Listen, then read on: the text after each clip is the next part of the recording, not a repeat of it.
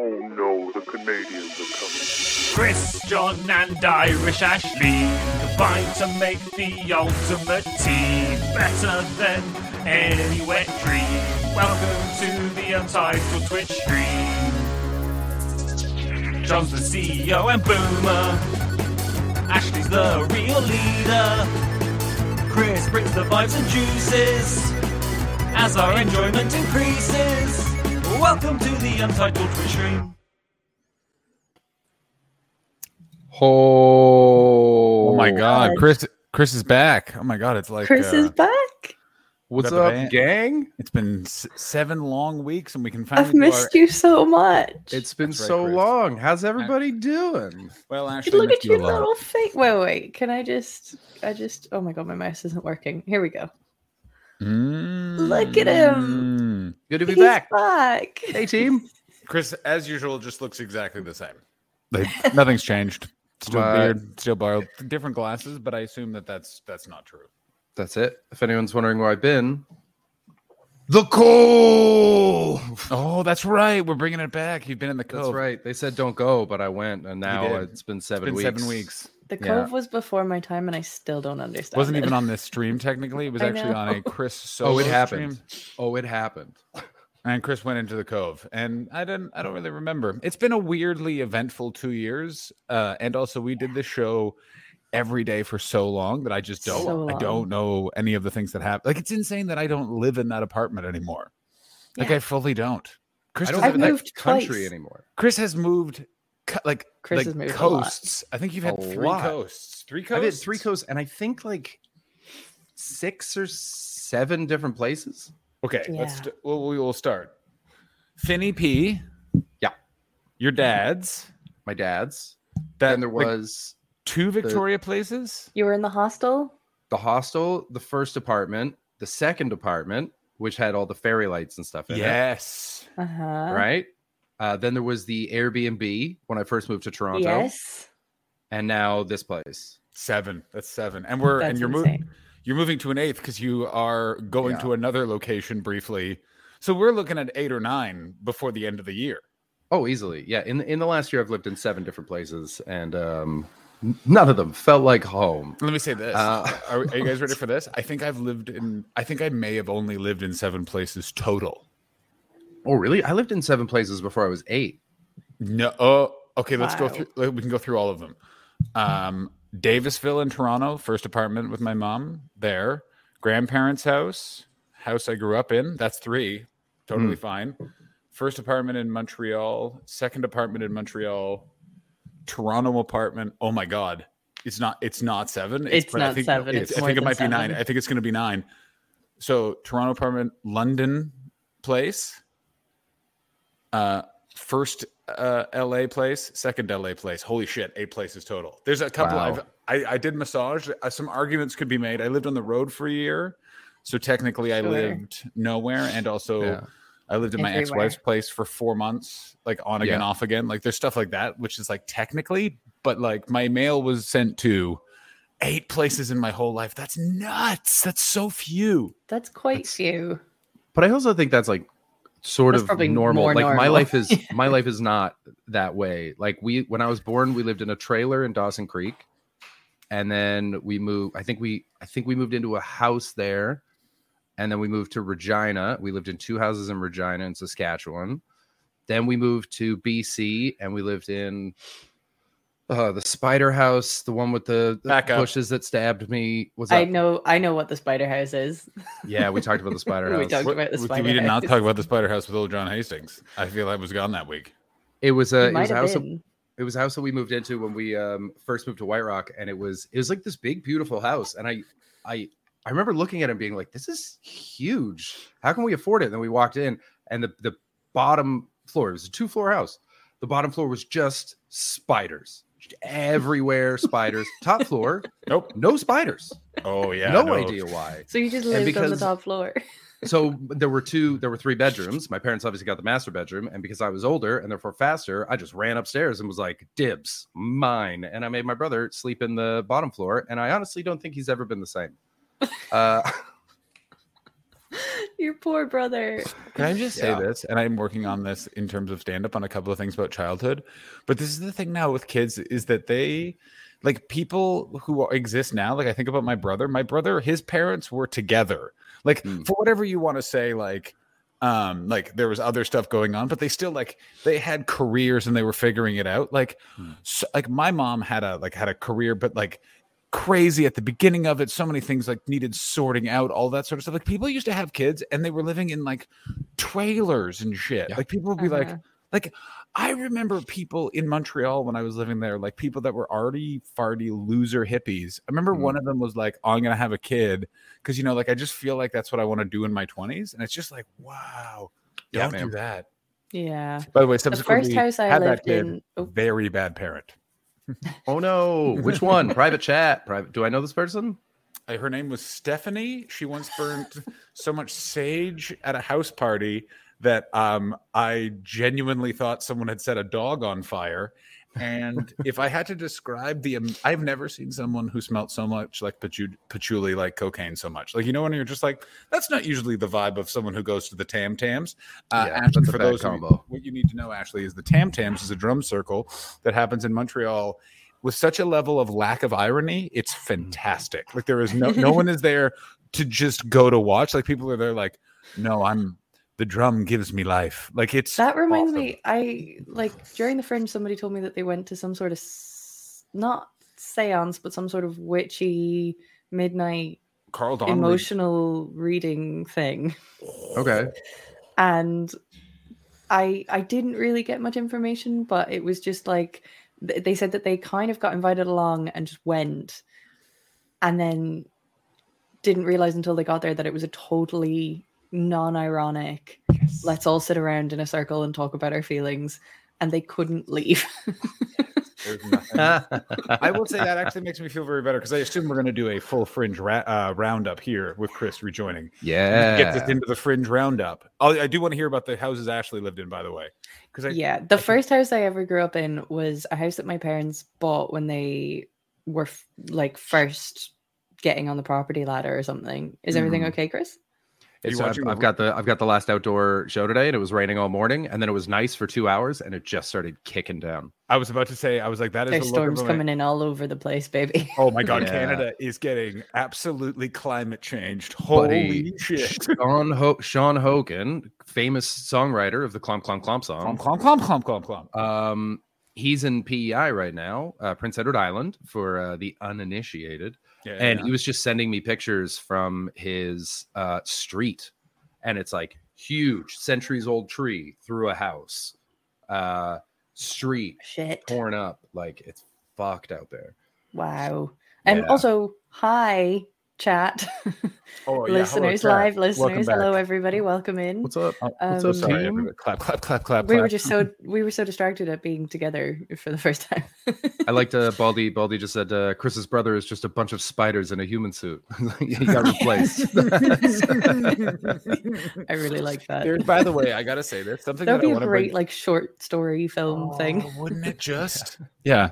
The Spider Gang just try and be a big boy for we can do it, guys. We can do it. No, you could see it being like an episode of Treehouse of Horrors from The Simpsons, where it's like they go to a spider house and then Bart or Lisa or someone gets replaced by spiders, and then they just accept that they have like this spider being as part of the family. Still do the tree? They must still do Treehouse of Horror. I don't know. They're on season 36. I saw though. That is insane.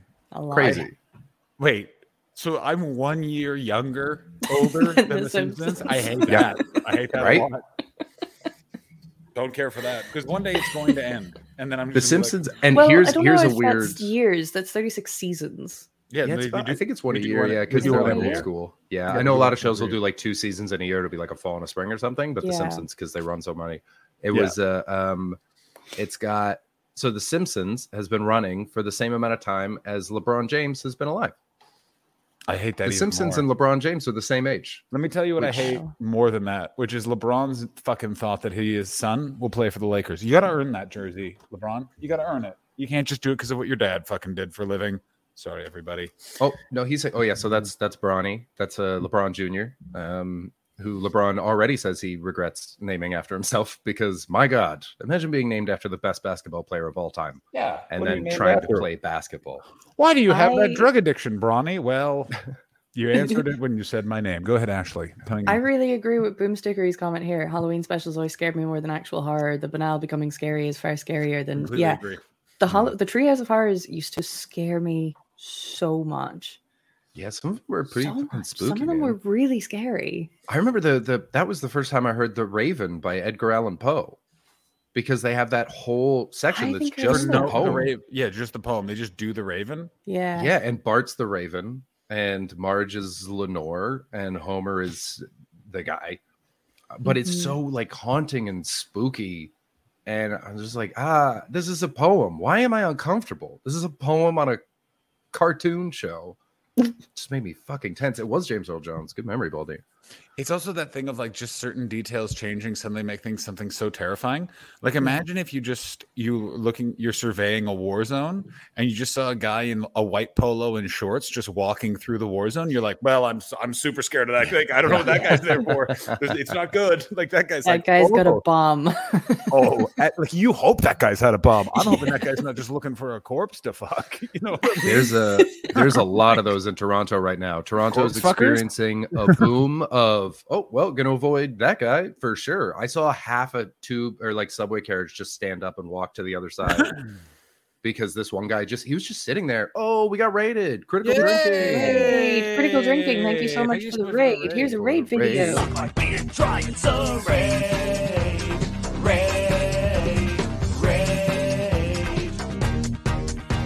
Welcome to the Untitled Twitch stream with John and Chris and Ashley. Stick around and give us a follow. You are awesome. Welcome. Oh my God, it's so long since we did that properly. Welcome. I will completely agree. Listen, I have a lot of friends that are Canadian. I've been to Canada like on again, off again a couple of times. There is such a tension in Canada right now because essentially, unlike America, where a bunch of horrible stuff has happened, you've had the release of like the president changed. We had an insurrection. We've had loads of race riots. You know what I mean? Like we're making stuff happen, baby. You know what I mean? Action is taking place. Not always good action, but it's still action. And in Canada, it's literally been a stalemate for 7 years. Doing like it's just this pretty man won't do shit. Ireland's kind of the same. Ireland hasn't shifted very much in the past few years either. Oh no, but Canada has shifted. Like Canada's response is like, the Conservative Party of Canada went from 100,000 members to 400,000 members and elected a guy that is like he's like, imagine if a James Bond villain was also a virgin. And like, he's just this guy, Pierre, I can't say his last name. Poilievre. And it just sucks. And it's just terrifying. But there's this huge tension in Canada. Like, I'm not surprised that you're just like, well, I can't be next to this guy. Because I talk to people. And like the way Canadians talk about COVID, it's like for a year, someone just came to their house and fucked their mom in front of them. Like it was just like, and then my mom stopped liking it. It's really dry. Can you get me ointment? Like, it's just like, Jesus, I don't remember it being that bad. I did a show last night at a golf course in the middle of nowhere. Whoa. And I was on with Nick Beaton and he was emceeing. Hey. And so Nick's sort of like a more political comedian. So he had a bunch of COVID stuff. And some of the reactions to it were confusing. Oh, yeah. There was like things going with the truckers. They would applaud prematurely. Conspiracy. There was one woman at the front that was just like, when he said something that was a little vague about vaccines, like you couldn't tell where he was. And she just fucking went in big pops. And I was like, oh, damn, this is where they live. That's interesting. This is a friend of mine. Immediately changed parts of my set. Immediately took out.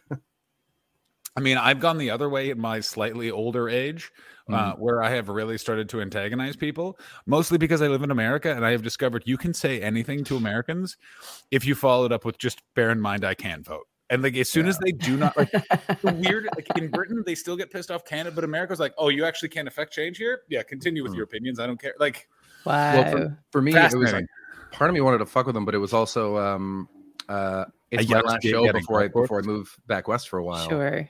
And I wanted to keep that relationship because I'm sort of cutting everything for a little bit, and then I'm moving around, and then and so it's like I'm trying to leave everything in a good spot.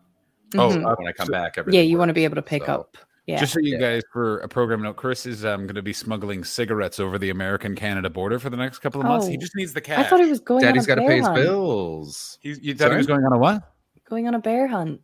Oh, you do that in the mornings, but you have to do something in the afternoons when you're in when you're. That's just my Saturday nights, Ashley. Hey, yeah, come on. You want to know what the fun of that joke is? It's implying that having sex with a bear is funny, which we all know is not. It's actually very hard. I read it in the gay way. Going on a bear hunt. Yeah, it was a male bear. It was what? Yeah. Chris, but you're. Hey, I have a question. If it is interspecies, do you still stick to your sexuality if you're going to have sex with another species, or is it just games off? You know what I'm saying? Yes. Interesting. So I'm going to say no. Well, my sexuality's. Yeah, exactly. You're not. You don't right across the board anyway. It doesn't make a difference. Doesn't apply. I'm going to say no. I'm going to say new species, new you.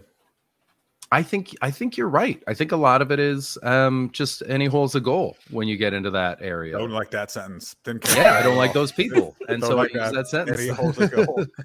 I can picture that guy. That guy is so Canadian. That guy hangs out at Comedy Bar and did an improv course 10 years ago. That's such an inside reference, but Chris is literally about to be like, yeah, he agrees. Yeah. Right, Chris? Well, I just grew up with that guy. That was my whole town. That was my whole. I mean, I feel like I get the vibe, even if I don't know the insider. The kind of guy that up until maybe 2 years ago was saying to women occasionally, it'd be cool if you guys kissed. Yeah. By the way, I definitely saw a guy, I think, going for that. I had somebody once say to me about my set, what would be really cool is if you acted out the orgasm. Be worse though if someone said that to you about sex.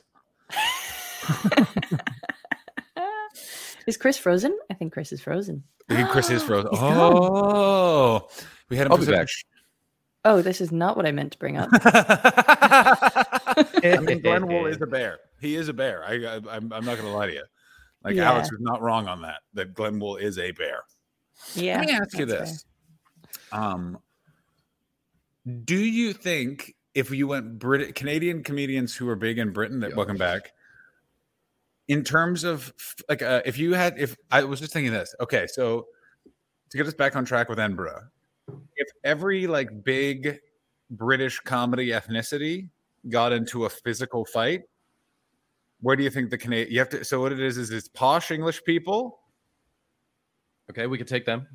Definitely going to take them. Sorry, we're pitting Canadians up against all British acts. No, we're going to go specifically by race.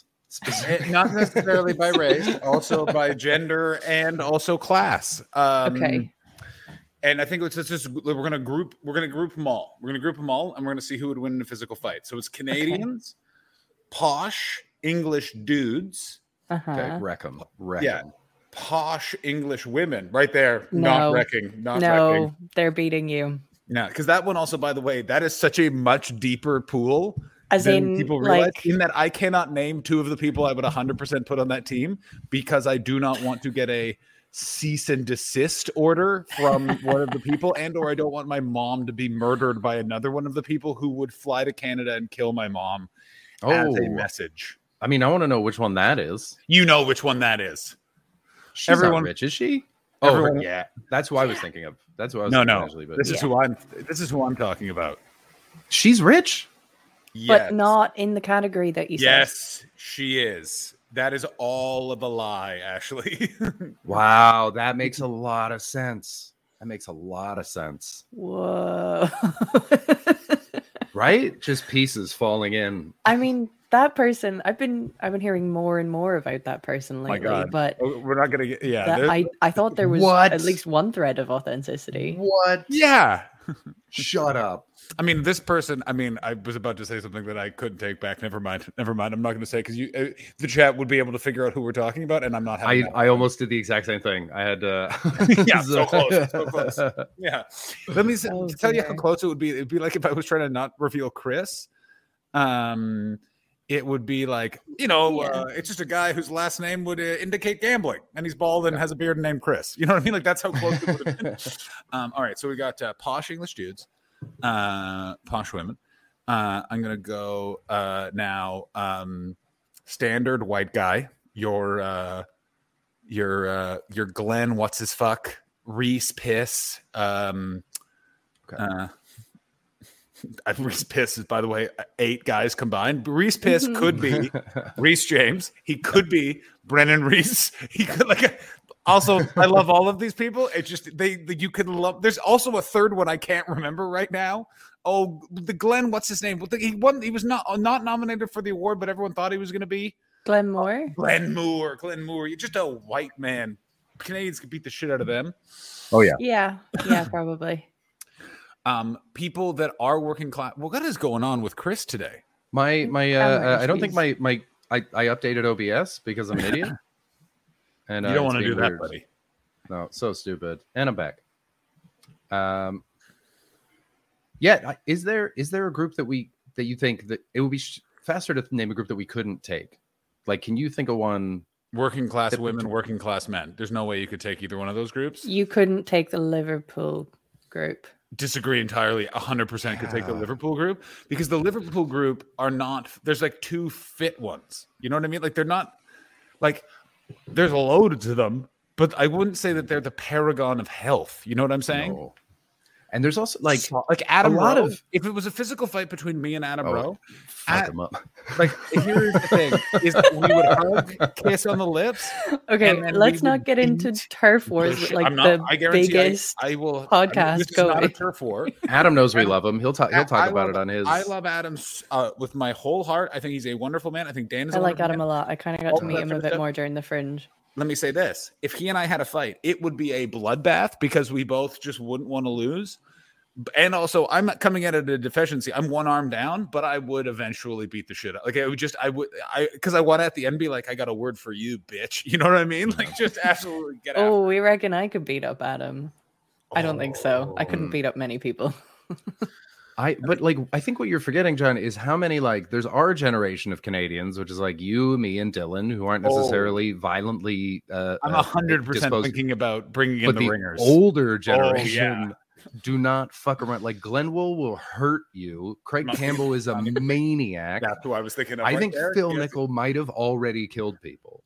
Like, who I'm thinking of is I would have to bury the hatchet with Sean Collins and Craig Campbell, which will be tough, because Craig Campbell has blocked me on every conceivable social media thing, based off of the simple fact that he was in the midst of COVID being really mean to Jack Carroll on Facebook. And I just wrote in the comments, God bless my ex-wife. I remember you saying this. I have used this since. It is the best. Just right. Who are you? And someone of that level cannot comprehend that someone wouldn't know who they are. And also someone you've met so many times. That's why he's so much meaner. Times. That's also have not met him. Haven't met him once. I met him one time at an audition. Really? Never met him since. Yeah. Crazy. Isn't it weird that Sean Collins and I are from the same town, and I met him one time at the Manchester Comedy Store, and I was just like, yeah, you're exactly all of the dudes of that age from the Ottawa Valley, where you're just really into telling people about pussy. Can you bring up David's comment? I like that. Come on. I like that. I like that, Chris. Nothing wrong with a headbutt bets can bring in more violent backups. There is nothing. Hey, this is the show where sometimes violence is the answer. I mean, sometimes violence is the answer. Can I just say this? I was in London for a full month. I ran into Alexei Sale 2 times on the street. That guy, I think, has the nicest apartment in London. I think he lives like at Holborn Station, is best I could describe, because I kept seeing him with an amount of groceries. Either that or Alexei Sale travels deep when it comes to groceries, because I saw him with like a week's worth of shopping twice in that area. There's no way you're going out of your way to go to that Sainsbury's. Like, he has to live in that area. I used to see him in Foyles all the time, like the cafe on the 6th floor. Yeah, he must live in that area. You're not hanging out at the. I mean, I hang out at the. He would just sit there, and it was like, buddy, you can go better places than this. Why are you here? Irish people are scrappy. Here's the thing: is this would be the real bloodbath too, because also Canadians, much like Irish people, have something to weirdly prove to the English, and we would take it out on each other. You know what I mean? Yeah. Speaking of which, Ashley, you're in Scotland, which is close enough to England that you might be able to answer this. Has the whole "We Love the Queen" stuff died down? Done. I am officially done, by the way.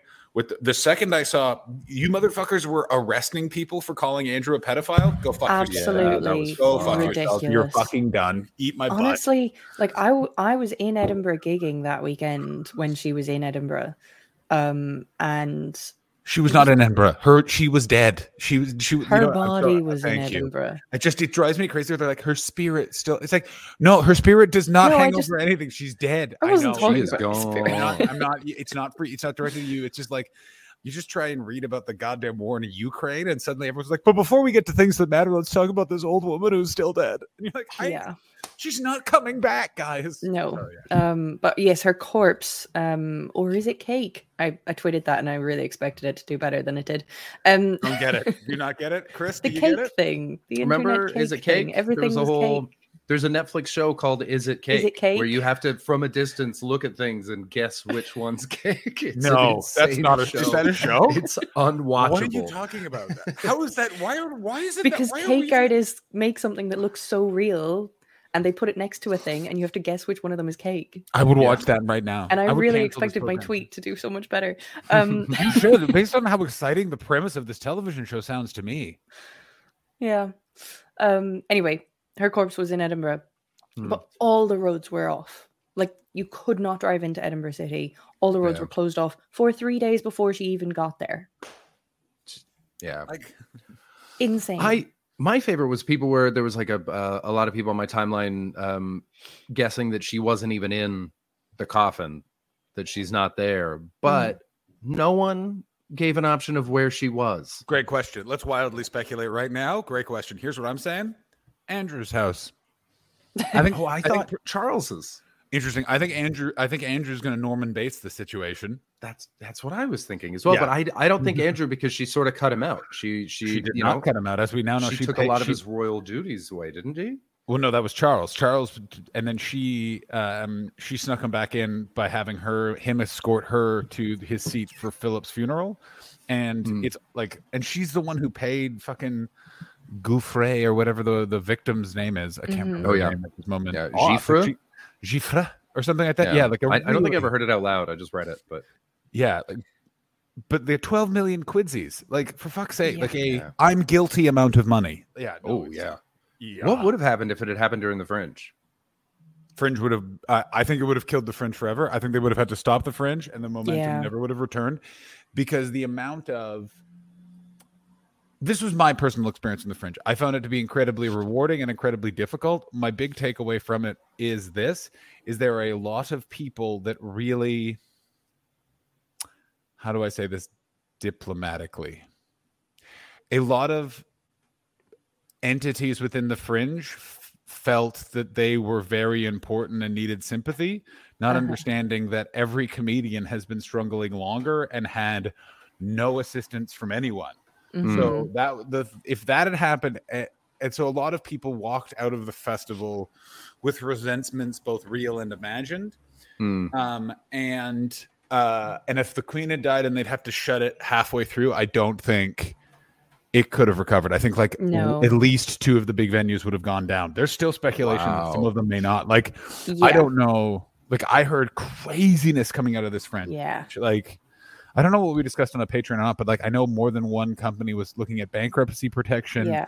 A big producer is not coming back. Like, really? Yeah, give that name. Give that name. Spill that tea, baby. I'll give you that name, but I'm not putting it out. Wow, really, Ashley? I mean, I got to tell you, as it turns out, these guys were great during the entire festival. I got to be totally honest. They were always nice to John. They absolutely went out of their way to be somewhat supportive. And from what I could see, I'm sure there's people that have examples totally to the contrary, in the way that I have examples that could be totally like, how do I say this? Like, totally contradicted by other people's experiences. Oh yeah. No. Guys, don't think I don't fuck the private chat. We say a lot on the Patreon. Listen, that may happen. To, I gotta like, be honest. Honestly, it's worth signing up. I get very fucking loose-lipped on the Patreon. We should do a drunk one soon. Yeah, we should. We should. Whoa, shut the fuck up. Yeah. For real, Ashley. Yeah. I mean, I think you can say that second part without mentioning the Actually, if I don't say true. who it is, Yeah, but just don't yeah, mention the there's- venue because that's a crazy thing that people. This is also true of this is true of 2 venues. 2 of the big venues had 7 on average of 7 shows a day. No, was it? No, it was on average of 17% of shows. That's It was what it was. it was on average 17% of shows pulled every day. Every of the day. Oh my festival. god! Like That's- that's the I mean- ones that are pulled. Yeah, And you nobody. you Yeah, know that as across the board, a lot of shows are doing badly. Like 3 probably people. selling Yeah. really low ticket numbers and stuff. So That's right, Alex. Holy The system shit. works. Insane. The system works, Alex. I don't understand what's wrong with this system. System is fine and benefiting me. 17%. I think that's big venues, Alex. But I was talking to some of the Canadian comics that went, and like Andrew Barr. I went to go see him record his album, which is going to be very good. And for sure. he said that one thing that he hadn't thought of, and it hadn't crossed my mind either. They were in a free fringe venue, and no one has cash anymore. Mhm. They didn't think about that as a post-COVID thing. Nobody just carries cash around to put in your bucket. And No. and because it's Edinburgh, they were fucking 8 feet of 100-year-old stone between them and the internet. And so they had to like walk people out into the Out street to and make hope the that card they wouldn't readers leave work. to get the card reader work. yeah. It's like, man, that sucks. Like a lot of Canadians took a dicking this year. Oh, like, so many people did. It's going to have to be a total reevaluation. I thought of that at the last possible second, by the way, that I was like, wait, no one has cash anymore, which is why I had a Zelle unit FedExed to Alex Hall's office at the Assembly. I had a Nice. spare card reader that you totally Are could you have borrowed. fucking kidding me? Well, it's fine. It's also it's one Always of those reach ones out where- to the Troggies first, John. These are rules. He was to like, live hey, by. listen, my day before the first, like that train ride up to the festival was an absolute nightmare in that, Yeah. like, it went from everything is smooth sailing to like, okay, reviewer was coming in on the first night, no tickets sold, like all sorts Fuck of, that. like, it was just one of those things where it was crazy. And then I remembered that and was like, oh God, we got to make it happen. I think it's going to be an incredibly wild and insane year preparing for next year's festival. I think next year's festival is also going to be quite crazy and insane. Let's go through the highlights. What did Chris miss? Ashley, you were out and about socializing, so you take us through because all I did was all month. I mostly Vroom. yeah. I was surprisingly well behaved. I would say you're Ish. quite chaste. Ish. I have a secret suspicion, by the way, that is deep private chat, and we won't talk about it on air. But I have a secret suspicion about something that did not happen, but I have a suspicion. That's what I just want to I trust need to Alex know what because that she's is. said this a few times. Alex, we're gonna just stick to the 3 of us today because we haven't all been on in a while. So we'll get Tuck on another time. Yes, one day we do need to get Tuck on because I want to ask him how his fringe went because he also had an absolute crazy one. Tim, He had a crazy one. I saw him towards the end of the fringe. He had like cuts all over his face, and I gave him a hug, and he was like, my shoulder is really painful. And I was just like, what happened? what happened? And he fell over. Of course, is- yeah. Yeah. Which kind of was it like fall over or John Hastings fall over? I think maybe somewhere in between. Oh, interesting. The Boozy John. I've been there. So most Alex is sober saying he fell down the stairs of the Mash House.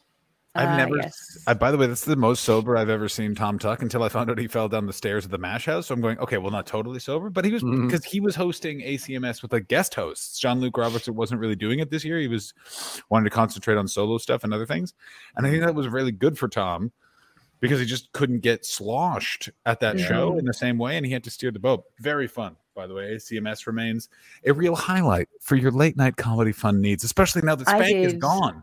I did have Yeah. a fun time on ACMS.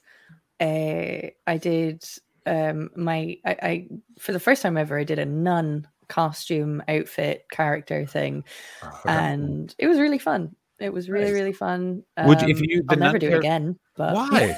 That's what ACMS is for. Well, Never yeah, doing it 'cause again. that's what I ACMS is disagree. for. Do you have a favorite moment from ACMS? I have two. Like they are up there in my favorite fringe memories. I have 2 memories of ACMS. You go ahead This with year or yours. in general? and I'll Just in say- general, one was my girlfriend, then wife, now ex-wife, now enemy. No, his ex-wife was coming to visit Edinburgh, and like her plane was super delayed, and I was super stressed. And I just got the idea for ACMS, which was I blindfolded myself, and I said, I'm going to hold the microphone and say one-liners. You guys just have to crowd surf me around the venue without me knowing if I'm being crowd surfed for the 10 minutes I'm going to do one-liners. And then I just did that, and it was so fun. Like the videos of it are insane because there's a gap between the two groups of people. Yeah. And I just started heading towards that gap, and you just see like Nick Duty, like just or someone just like run and be like, oh my god, we gotta do something. And then I made like over there, and then they just like it went back and it's great. The other one was and this story isn't true, and I don't know how I didn't even do this, which was I occasionally do a thing where I'll bring on an audience member and I say, I'm gonna tell a story, say more or less detail. And I brought on Chris and mine's friend Rohan's son, Rohan being a TV producer. And then I brought in his son, who at the time was like 16. And I told a story that did not happen involving the Chortle Awards, which I was not a part of, and told like that the story in intense detail and named a lot of names. And none of it's ever gotten back to the people because the ACMS crowd, good people. And then Rohan told me to never tell that story again. That's excellent. I went the night that I did ACMS, Pierre Novelli was on as well. Oh. And he was great, but I think it was before. Yeah, I think I can't remember if it was before or after he was on, but I think it was before. And I forget her name, but there was another act on, and she was a musical act, and she got on and she started her song. And you could tell it was going somewhere, like it was a joke written song. But she just stopped playing. And there was a silence for a moment where everyone was just like, what's happening? And she just went, I'm really sorry, but the shrooms have just hit me. And then it was like, everyone was kind of thinking, wait, is this a bit? Like, is that...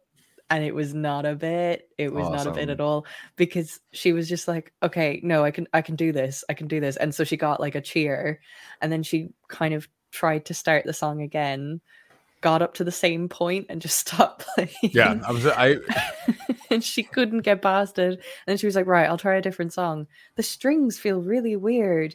And it was one of those things where it could have been a car crash. It could have been ridiculous, but everyone was just so on board with her trip that it was just really kind of endearing and funny to watch.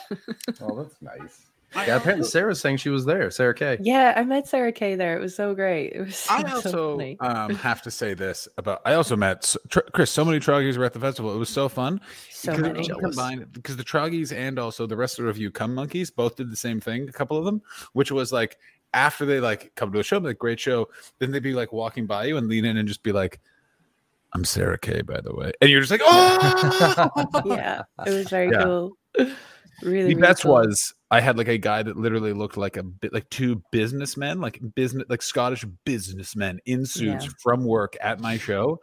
Both put money in my bucket, and then as they were walking by, both leaned in and went, "We're Cum Monkeys," and I was just like, "Yes, this is so good. This is why we named our fans the Cum Monkeys." That you guys had to lean in, and also because usually I can always tell who the people that are into the rest of you are, because it'll be the guy who is just. Sat next to a very understanding woman, like the most understanding girlfriend, who's like, okay, we'll go see him do comedy, but I am not going to see wrestling. And then they're pleasantly surprised there's no wrestling in the show. And then as they're leaving, the one that literally leans in and goes, my favorite was, I'm a cum monkey. And then I also found out, oh yeah, so great. I was about to just dox someone. Never mind. I just get so excited with people's fan identities. But yeah, it was a lot of fun. My just for my ACMS ones, I have two, and one of them was I just felt like I got to protect the ACMS sweet boys from drunken losers, because like it was in the that venue that they have downstairs in London, and I was going last, and it was like a really fun, nice show. And what venue is that? I do not know. It's where Martin Willis runs his stuff. Yes, Objectively Funny, that pub that used to be. This is Deep Stream. The Hills Jago used to run. I once did Hills Jago used to do auditions for her club, and they were hosted by Joel Dommett, who I also saw. Oh, it was for the competition. It was for the new act competition, the Amuse Moose. I understand, but did she do this for the competition where you had to do 2 minutes just to her? 90 seconds. That's what it was. Yeah. So for the club, you got 2 minutes. Wow. Yep. Yeah. I think you got. Oh no! I think for the competition, it was 60 seconds, and it was you and everyone else that was in the heat, and like hundreds of fucking new comics would apply to the Amuse Moose competition, and so it would be a room full of like 40 comedians, all terrified, all nervous, and then just like Hills, just sitting in the middle, staring at you. And she'd come out and she'd be like, if you can't be funny in 60 seconds, then you have no business being on stage anyway. So why would I give you any more time than that? What are you talking about? Yeah. Just because you were friends with Jimi Hendrix, as it turns out, does not necessarily mean you know the dynamics of judging a stand-up comedy competition. That statement is what that reflects back to me. Yeah, just 60 seconds. Yeah. And you can't leave. That's David's right. You have to stay for everybody. No leaving. Otherwise you get like shadow banned. But I was, but yes, does she have gigs anymore? This is my now question about. Now I'm thinking about the Amuse Moose. No, that's long over. So what power? Like, what can she offer? Just the competition? She's just got a domineering tone, and that's enough. That's enough. Yeah. Sometimes that's all you need. Indeed. Yeah. But yes, I was. It was in that basement room in that same venue, and everyone was doing like well, and it was fun, and it was ACMS crowd, and then just for no reason. 2 drunk dudes in suits, like a couple bros, just wandered in, and the whole energy changed. And you could feel that like the crowd was nervous, and all the like art comics were nervous. But I got to be like, I'm up next. This is where I shine. Yeah, I got it. I got to just like shut them down, do my jokes, do some fun, silly stuff, do some actual comedy, and just like shift the atmosphere. And it felt so good to just suck the poison out of that room. Nice. That was, I felt like it was like standing up for the kids that got bullied. I was like, I got this. I'll make you safe. I have sort of the opposite of the story that takes place at this year's Edinburgh Festival, where I got booed off of Leighton Live. And it was kind of basically the long and the short of it is, and there's some stuff I'm not going to talk about. But spoiler. But anyway, the long and the short of it is I got into with some real bag of shit dickheads. And I think I heard about this actually, and I remember thinking, why didn't he tell me this? So I don't know. Kristen was there. Were you there, Kristen? Kristen was apparently in 4 different shows with me and never came and said hello to me, and I'm not okay with that. I kind of respect it. She made a decision, and that's it. So basically what happened was they were just shitheads. Also, did you know that steroids are now the #1 street drug in Europe and North America? Like more people are doing steroids than are doing marijuana, which I don't necessarily believe, but was evident, like is something you could tell in that there was a level of menace with these guys. They were physically intimidating. Security for whatever took so long. And then for whatever reason, they decided, no, we're not ejecting them. So then I just stood there and the entire crowd started turning on me because it looked like I didn't have the authority to boot out these threatening shitheads. Yeah. So, and I realized I was like, I can spend the rest of my now 12 minutes fighting this crowd and getting them back on side as I've done before. And I just went, I don't want to. I did that for 6 years. I'm not doing it. Bye. Yeah. And I just walked off. And what was so weird was Dean, our agent, was like, are you all right? And I was like, I'm fine. I feel like I literally felt like I was like, no, I've grown as a person. I don't need the approval of those people. I don't care. Yes, man. I do not care. And he was like, and like people were like, oh, like a couple people were like, oh, I heard you got booed off. And then what's even creepier is I went, yeah, it was great actually. I feel like really good about like Tanya Moore. I think thinks I'm insane because she was like, are you all right? And I was like, I'm totally fine. I'm fine. Yeah. I feel that I've like proven something to myself. And I think that's a good move. And I just realized you told me this. Yeah. And there's a detail that I'm not going to get into that I will illuminate to the two of you, but I don't want to talk about it because I don't want to get yelled at by certain folk. But just watch Chris and Ashley's face when they read that message.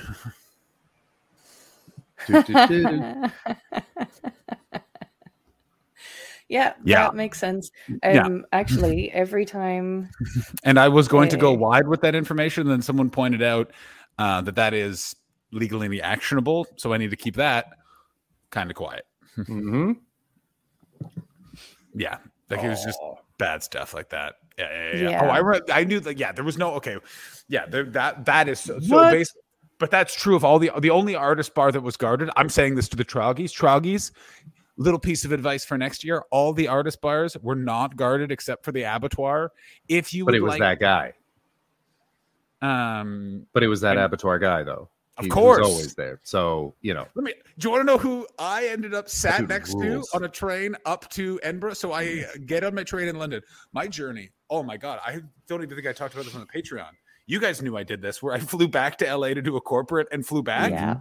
So did that flawlessly. Got an offer for another corporate, which I then did, which made the whole thing like super profitable. Awesome. Land in London the day after a train strike. And also for some reason, all the flights, like internal flights that day had been canceled so that you could not get a train to Edinburgh. Because I'm a scummy artist, just booked a, you can do like an open return and you get the return. And in like weird things like on Trainline, it'll be like 1 cent more for that, even though it's the same price as one way. So I just did that and then got on a train with the return, which they like were trying to stop people, but technically they can't stop you doing. But I had no seat. And I get to like the very top car, pretty empty, find an empty seat. I'm sitting in it at a table looking good. And then I see the guy, the abattoir guy, Canavan, get on the train. And in my head, I just went, I bet you I'm sitting in his seat. And he walks up and goes, John, you're sat in my seat. And me and that guy, let me tell you, we shot the breeze for the next 5 hours. It was that guy. Because I was like, this will be like, well, it'll like round down and we'll read our books or whatever. No, man, talking about different types of weddings you go to. He made a really good point. No one talks about how England, Canada, America, Scotland, Ireland, Wales all have different wedding traditions, and no one's ever prepared for that. And I thought I was like, a fascinating topic of conversation. Bike repair. Yeah. Talked about who's a real dick to him at the abattoir. Nice. Everyone you would think, by the way. That makes sense. Yeah. I've seen it a couple times, and it's so funny every time when I walk by. I'm like, how are you mean to this guy? And I just walk by, I give him a little wave. He goes, and then just keeps just fucking with this person as being an asshole. It just takes half a second just to acknowledge me. Hey. I gotta tell you, my favorite. So this was happening. For those of you who don't know, there's a bunch of artist bars. The abattoir is the one for the underbelly, year-round shit cunts, of course. And it's guarded by this guy in a big brown trench coat that looks like a riding crop coat with a suit underneath. And he will just not let people in, but he will stand there and talk to them about it for hours. He has so much patience to explain why you're not getting into this fucking bar. That's so funny. So I got I was ordered to appear at the abattoir for 3 nights by Chris and mine's agent Brett, because quote unquote I have a reputation for being not around for networking ever, was his quote. And I went, all right, I'll be there. And it actually I agree. Not around. I choose not to participate. By the way, I was also not going to go. And then I said, can I get really stoned before Brett? And he went, yes. And then I went, fair. And I did. And I actually had a pretty nice time.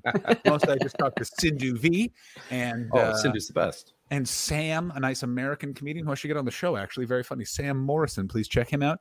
And Alfie Brown. It was a good time. Anyway, so we did all that. But as we were walking in, 3 like drunk girls tried to do like the brush in with me. It was so good because they're walking up and like I was like, what's up, buddy? He's like, nice to see you, John. Nice to see you. And I'm walking in and I hear one of them go like, we're with him. And he went, you are not. and they went, we know him. And he went, well, what is his name? And she went, John Hastings. And then this is maybe the funniest thing I heard all festival, which is he went, I can read a poster as well. Give me his full name. Because we had been on a train together and I illuminated him that my full name is John McNeish Hastings.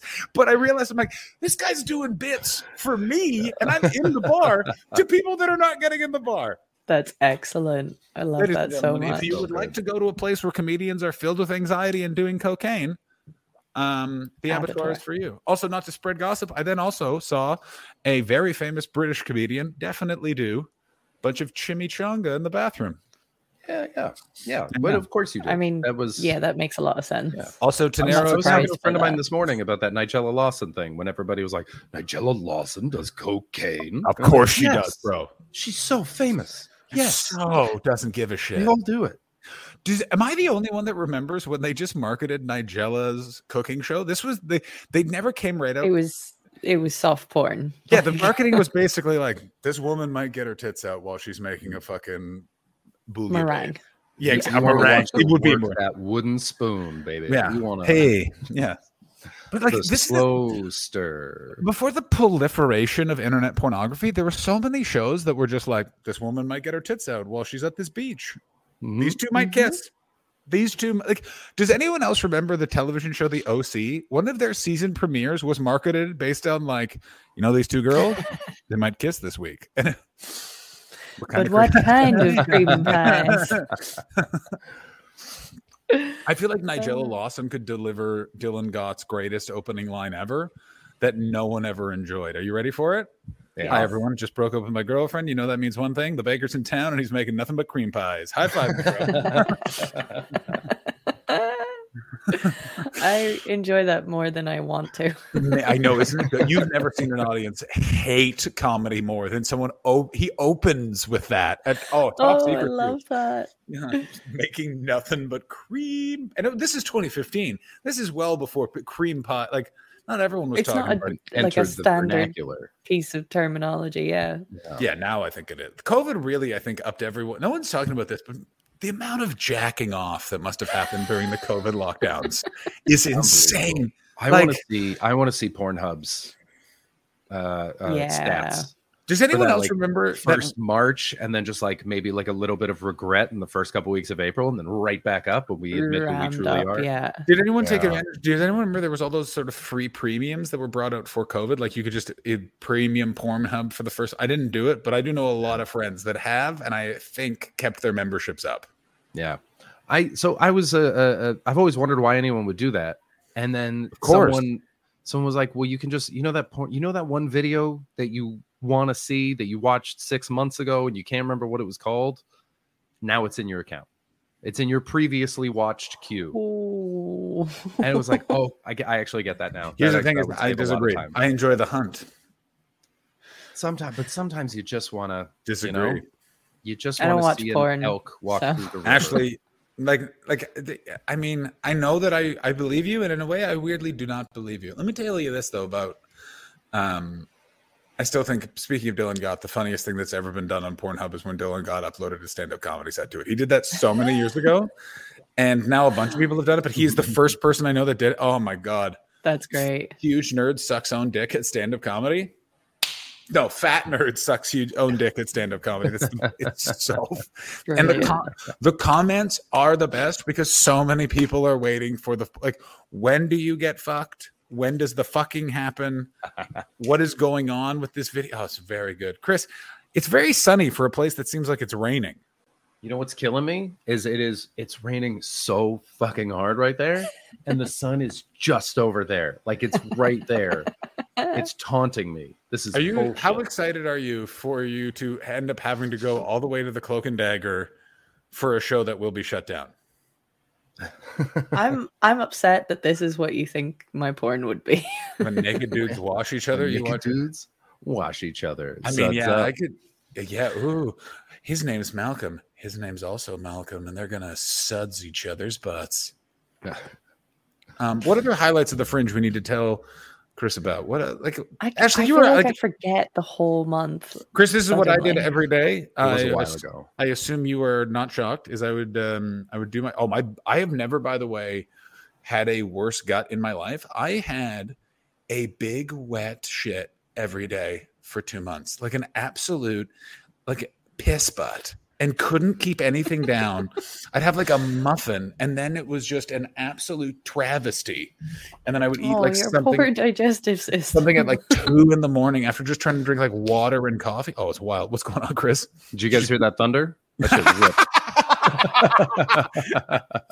ripped. Thunder, lightning, pouring rain. Yeah, I will say I hung out with Dave, Alfie, and Garrett quite a lot. Yes, you did. Yeah, you hung out. You got to hang out. Oh, that's a good crew. That's a good crew. Yeah. It was a nice crew. I smoked a bunch of weed and got really into the Grateful Dead, Chris. Chris? Yes. I remember you sending me the playlists. You got to listen to that. That playlist is real good. Yeah, it was a real fun time. For those of you who do smoke weed, can I please piss bets and piss butt, the Canadian duo? That's right. Don't mess with us. Chris drives the car, and I make sure nobody passes us. Piss, piss, piss, piss, piss, piss, piss.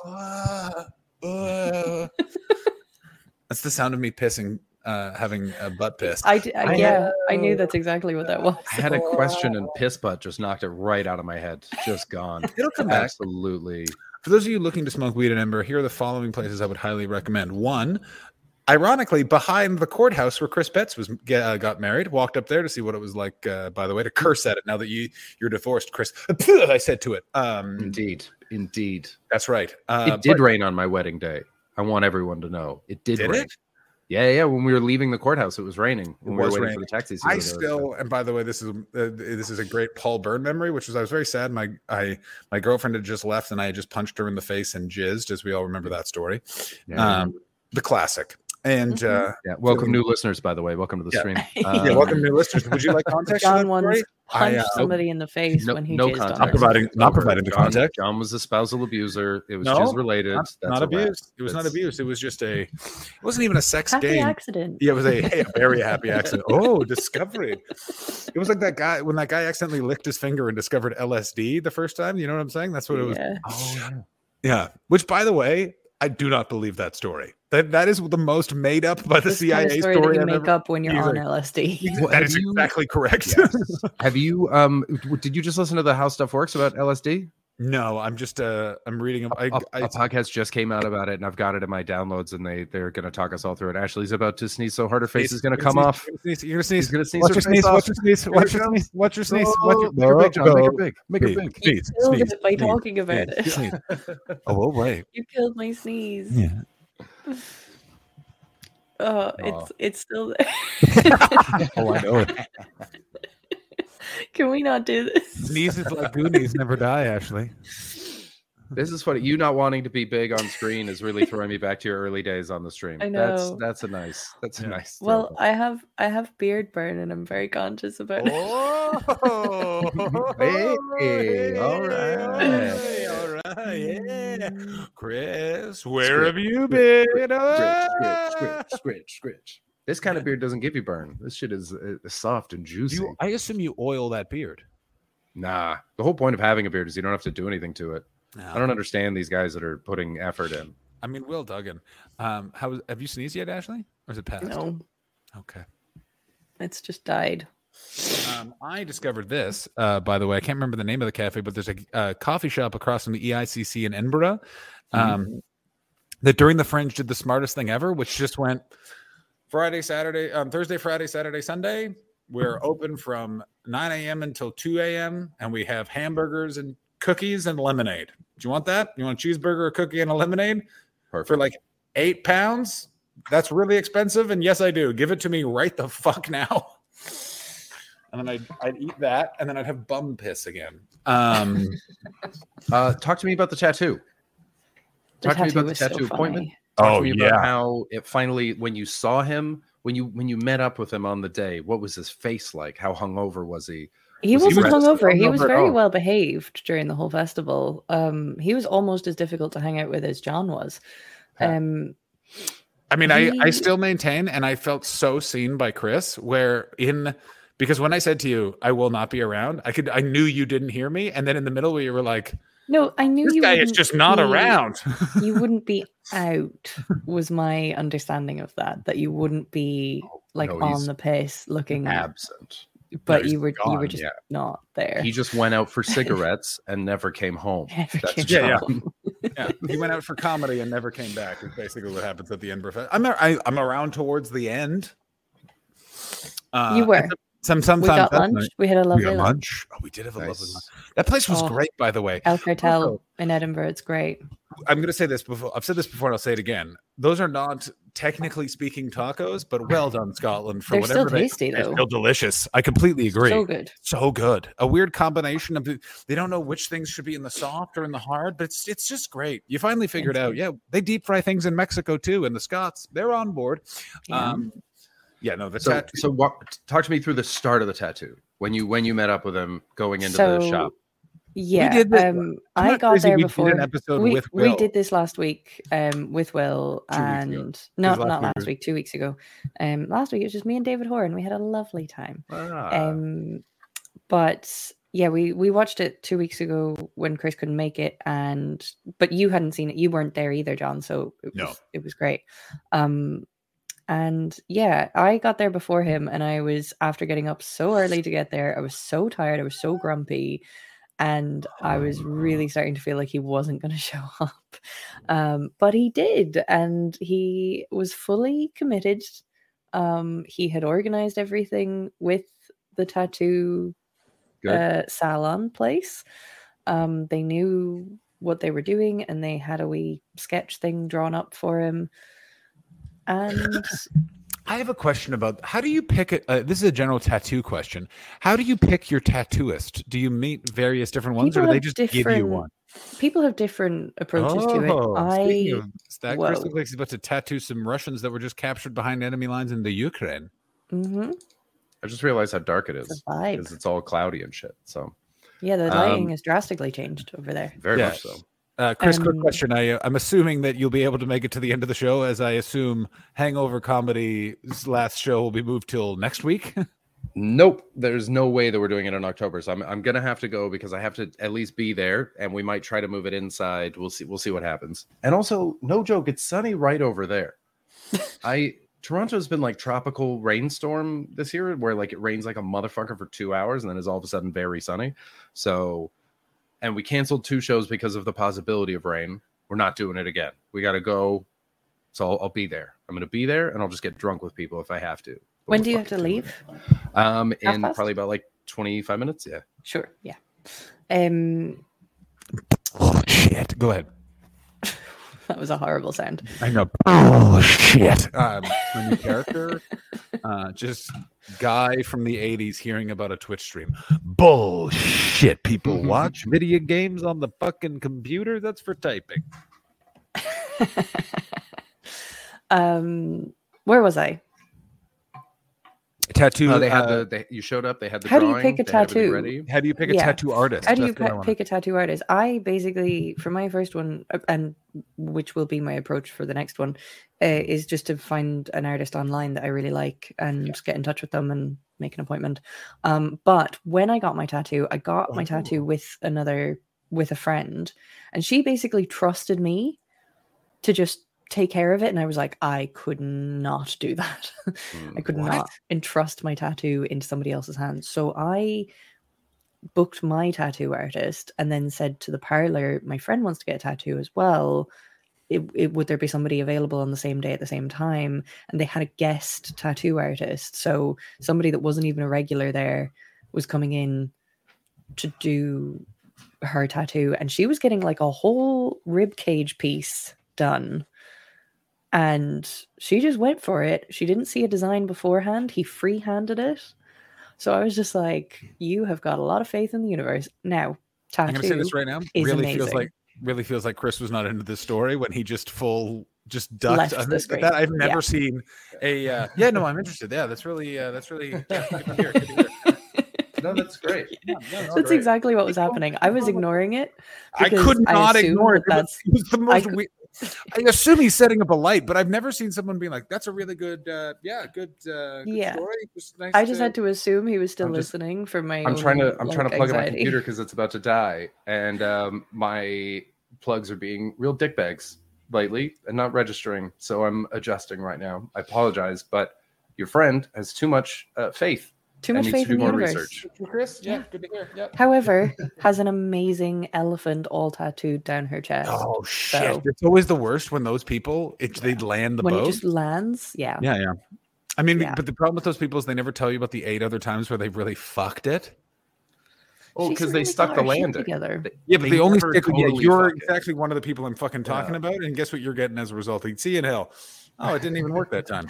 There we You're go. trying to get rid. Oh. Yes, you know, I feel great. I thought you were going to get rid of me, and I was like, I don't have my shit No, together. you don't have anything to do with it at all. No, but, I am a hot mess of a human being. Sharp objects. What does Ashley have tattooed on herself? I have a Was it the sword logo for her here. favorite heavy metal band on her tummy? You do have a sword there. Would you get a heavy metal band's logo tattooed on you? No, Not even Metallica? definitely not Metallica. What about How the many Godsmack sun around your belly button? Around your belly button. Why wouldn't you get the Godsmack? I'll tell you, comedian Dove Davidoff has that tattoo on him. And let me tell you how quickly you lose respect You know for what? anyone, which is when you see a bit of their belly. I Thin could, Lizzy. I could end up with Thin Lizzy tattooed on me. Dancing in the Moonlight is one of my favorite songs ever. I know it's not What the a original song, wild but Thin Lizzy pull. The Dancing in the Moonlight is the one you go with? I know it's That's not even their crazy. song. What about Jailbreak? The Boys are back in town. Whiskey Back in the Town, Jar? like there's a lot of good ones there, but Dancing in the Moonlight is one of my favorite songs. I mean, it's so, like, God, I love the Beatles. You know what I mean? Yellow Yeah. Submarine. What a track. Oh, it is their song. Yeah. My bad. I just don't think. I thought it was a that's, cover. I thought it was a cover too. I feel like I don't know why I thought it does was a Van cover. Morrison do a version? No, that's Moondance. Somebody covers Someone it. does then. a cover though. I'm not. Oh fucking yeah, with yeah. There's you. a No, somebody really does. famous cover of it. Who was it? Who did the Well, big one a few There years is ago? there is another song called Dancing in the Moonlight by Oh, Top go Loader. for it. Top but Loader. Wait, it's that's not the but same song. No, it's not the same song. Okay, I don't want to. Good. I'm actually kind of glad to hear that. That you were making me think less of Thin Lizzy for a second. Okay, I actually, love can you Thin Lizzy. sing? Can Two you different sing? songs. David, actually, David Hoare, can you come on and give us, because I don't want to get this episode struck because of a copyright. Can someone sing us the two different Moonlight songs? How many goddamn? Oh my god! Yes, David. Yes, David. David, is can coming. you come on and I'll give us drop that, in the baby? link. Thank you so much. I mean, there is a time in my life I would have totally gotten a Kiss tattoo. I totally would have, but they are still on. And I've been meaning to actually talk about this because it's definitely content for this year program. So Kiss Ashley is on a years long, like last show ever tour. How But, many like, times though? They were doing that with Psycho Circus came out. They did it before Psycho Circus because I was 14 when I went to the Kiss Farewell Tour in 1999. Yeah. These fucking guys. As it turns out, that was just the farewell with the original lineup. So like they just can't sing anymore because they're just very severely old men because they started this in like 2018 and it's now 2022 and they're both like 76. So it's just, you've just like never seen more just like, hey, we're in Boston. Do you guys like alcohol or whatever? I'm so tired. Like, oh, but like the end coming to rock and roll of that year, the ending of those like baby boomer rockers is so fascinating because it's all the entitlement of the baby boomer generation with all of the lack of self-awareness of the millennial. Like Paul Stanley, what are you wearing, sir? Sir, Crazy. I can see your nipple. Your nipples are twice as old as the Simpsons. Your nipples are twice. I like that we're now just quantifying people's age or like how long things have existed by gauging them against the Simpsons. Yeah, it's like how big is something? It's the size of X football fields. Exactly. How old is someone? They're 1.5 Simpsons old. one and a half Simpsons. Ashley is 3/4 Simpsons. Rob Halford, it does still sound great. I don't think he's a baby boomer because he's a demon. That's right. Demon. For those who don't know who Rob Halford is, leader, singer of Judas Priest. And he's just a great guy. Really good singer. Go ahead, Ashley. Was I going to say something? Maybe I was. Sorry. Oh, I want to get corn tattooed. Yeah. Oh, here we go. Okay, David so Hoare. Okay, David Hoare Hoare. is here. Why'd you get rid of Chris? I don't know what.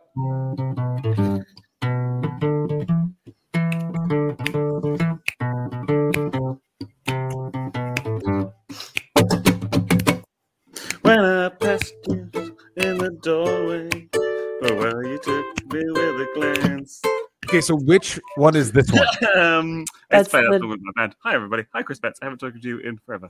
Hi. Hello. Buddy, good to see Oh you. man, why doesn't the private chat save? I wish I haven't got the rest of it. I wanna know- You were right though, I think, on the ones that you were guessing. So Don't. They can go back and look at that then. And so now that they know. Now listen, David. no, you didn't say anything, I don't think. Which I Moonlight? just said others.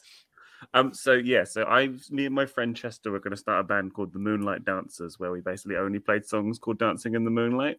So we'd But there's only come two. out and be like, "Hi, we're the Moonlight Dancers. This song's called "Dancing in the Moonlight." Play Thin Lizzy.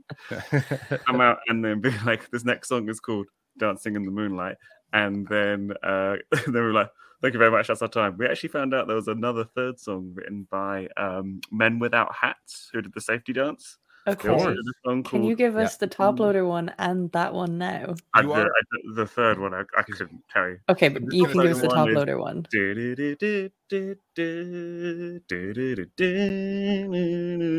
And apparently, every DJ I know says that is the sound of white people running to a dance floor. Wow. You play that at any wedding, and white people go. Yeah, people go a bit nuts for it.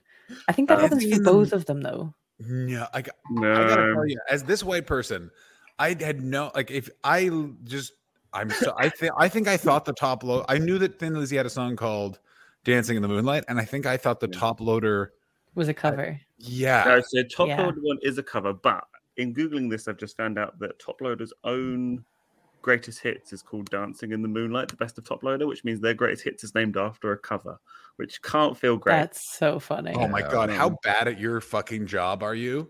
I will say, maybe it was a joke. And I'm sure you'll vehemently disagree. Achilles' Heel is not a bad song.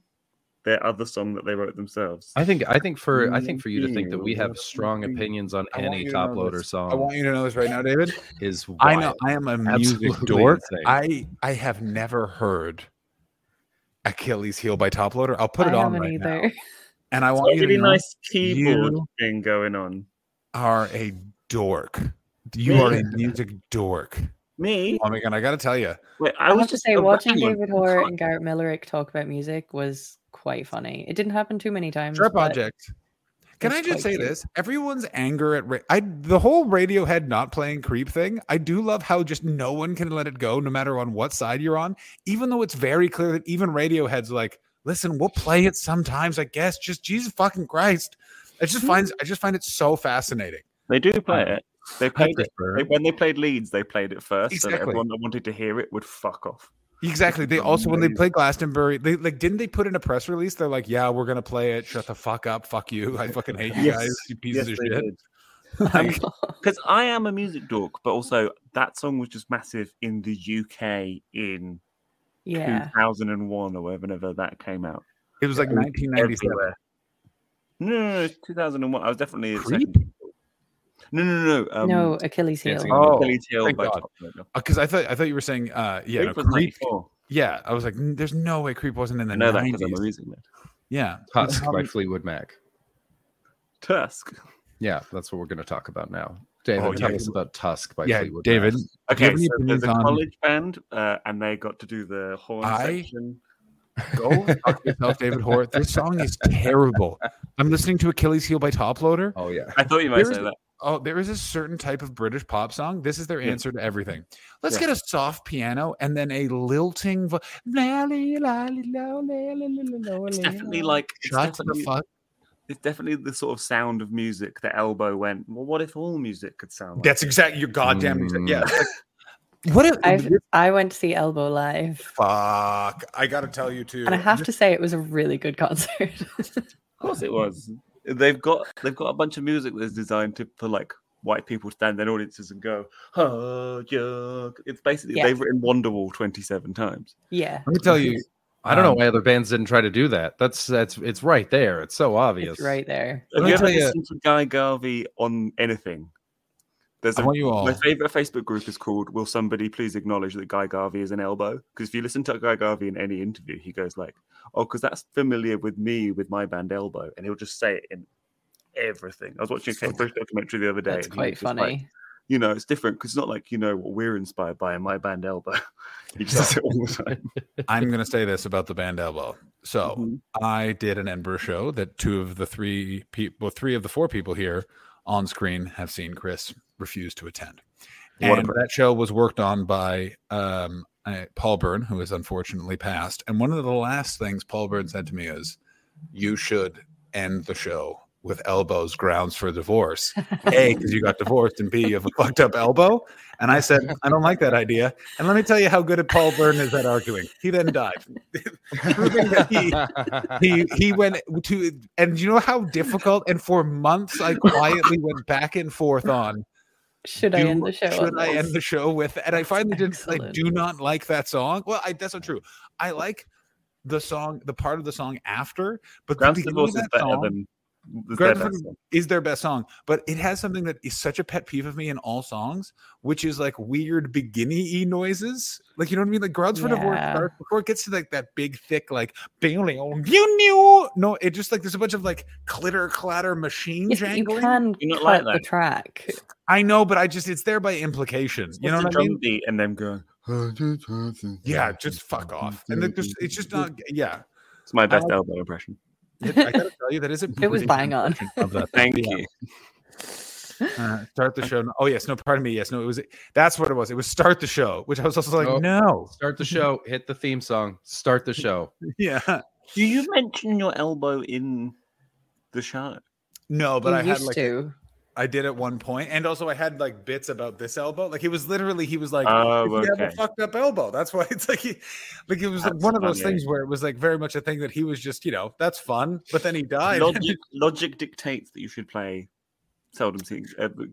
What did you play at the end of the elbow? But you just shouldn't. I instead started it off with Back at the Farm Okay. by White Denim, which ironically, by the way, a band Paul turned me on to, and then ended it with Open Mike Eagles, the legendary Ironhead, Nice. which was and that was very much a song that summed up Paul and da-da-da-da-da. So there was reasons behind, but now I'm thinking about it, I probably should have just played Elbow the entire length of it. You would have hated it for the whole month, though. I would have hated it every second, and I would have stood in front of the audience and gone, before we start, you got to listen to the words and just show them my elbow. Well, that's like remember when Glenn Wool did Viva Forever? Oh my god, the best starting of a show ever. Holy shit! So when you walked into the venue, Viva Forever by the Spice Girls was playing, and you went, okay, weird, and then it played again, and then it played again and again and again until the fucking show started. It was just Viva Forever the whole time, and then he does the show, and it's amazing. And right at the end of the show, he reveals that it's like the story about like his wife's best friend got this like insane infection and like died from it. And Viva Forever was the song that they sang together when they were teenagers. It was her favorite song, and the show was like dedicated to her. And then the way that he went, you go from being like, if I ever hear Viva Forever again in my fucking life, I'm gonna murder Glenn Wool, to he gives that reveal, and everyone's just crying at the idea of Viva Forever. Like, it's so fucking beautiful. You're missing the even better payoff, like the beginning lighting of the fuse of that line, which was Glenn Wool coming on in that really weird way that he always talks about. I am the Iron Cowboy of comedy. Are you ready to? And it just goes nuts. Or do you want to hear Viva Forever one more time? I also will have you know, I did a version of that bit when I put on a sketch play in university called Sex, aka Wieners and Boobs, written by Michael Wynn of the sketch troupe Stella. And we started off. Oh, Stella's incredible, though. It's an incredibly funny play. It's so good. Glengarry Glen Ross is just in the middle of the play. The show starts with the cast Q&A.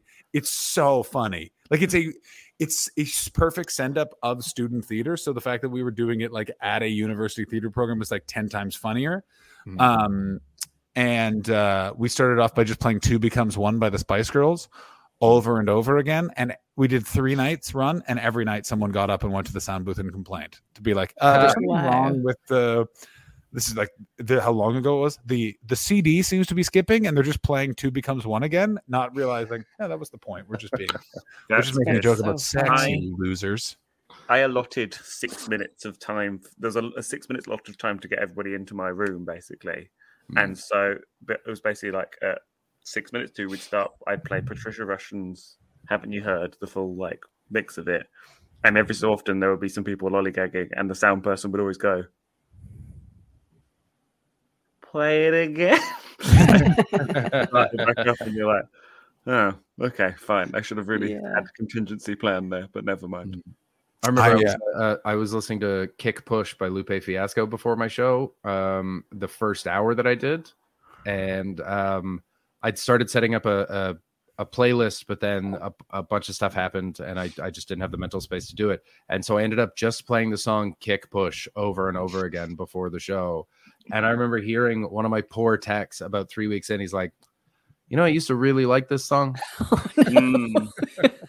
I was terrified I'd fall out of love with all the songs I chose, and I was luckily not too. I didn't. I set up a playlist in Monkey Barrel before, or when I worked there, and because I was the only tech when I left, nobody changed the playlist for months. Nice. As in, I came back after lockdown, and that was what they were still playing. For years. Wow. Came back after years. They were still playing. Hang on, I can playing do this for nearly 2 years. Well, they called like LBX1 or some shit. But everyone was, every time I came into the venue, the staff who knew it was my playlist were just like, we need to change this. It was a good playlist when you worked here. We loved it once, and now I hate every single song on this playlist. Dude, work songs are mental. Like, I worked in a phone shop, and if I hear certain songs just in the world now, I'm like, oh, that song gives me crippling anxiety and potentially could induce like a panic attack. Like, I know what the song Push the Button by the Sugar Bass smells like, because I used to work in a kids activity center, and that song smells like a kids activity center to me. I have it a little bit with the music that was in Monkey Barrel when I started working there, before I learned how to do the soundtrack or the playlists myself. I mean, I used to hide my manager's CDs. Because she would just play the same 3 CDs over and over again in the restaurant I worked at. And so I just stole them one day. I just stole them. And I never admitted it. And I just kept them in my house for 6 months. And then when I quit, I just brought the CDs back. I was like, here you go. She's like, you took this? And I said, yeah. And you're welcome, everybody.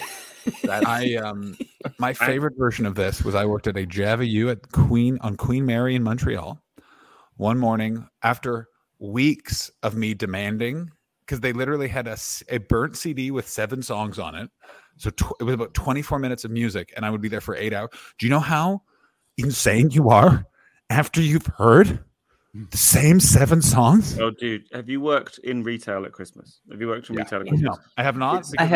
I've worked. I didn't know that Queen did a Christmas song, and I was sick of it by the end of the day. Oh my god! At the Christmas markets in Edinburgh, we didn't have the licensing to play the proper versions of songs. Oh, yes. So that's what I call music. It was all like cover versions of classic Christmas songs, and it was dog shit. I'm not lying. Slade and specifically Wizard genuinely give me panic attacks. Like, they are triggers. If I hear Wizard, I will have a panic attack. It's like, do you wish it could be Christmas so every day? intense. Because I fundamentally disagree with you. And if I hear him shout, it's Christmas when it's November again, I'm going to roundhouse somebody. So when I worked in HMV, I don't know if you guys know this, but I worked in an HMV in Cork. Was it Cork? And while I was there, wait, I worked in the stockroom, because if I worked on the floor, I would have murdered everybody. But because I was in the stockroom, I just got to listen to my good music, and every now and then I'd step out onto the floor, and you could just see it in their eyes when they were out there. Just If I'm at like a party that's like near Christmas with my friends, and they're like, we should listen to Christmas music, and then they put it on, and I'm like, can you not? And they're like, oh, do you not like this Christmas song? Which one do you prefer? And I was like, Silence or something else. Put on James Brown's Christmas albums. He makes his own songs. I listen to classical Christmas Santa Claus music. Comes Straight to the Ghetto. Have you heard James? You've heard James Brown's Christmas song. The other two of you, have you heard James Brown's Christmas song? No. There's 3 lines in it. I really want to now. Huh? Merry Christmas. I love you. And it's I love James Brown. Merry Christmas. James Brown? I love you. Yeah. He has 3, I think he has 3 Christmas albums. 3 separate Christmas albums. James Brown.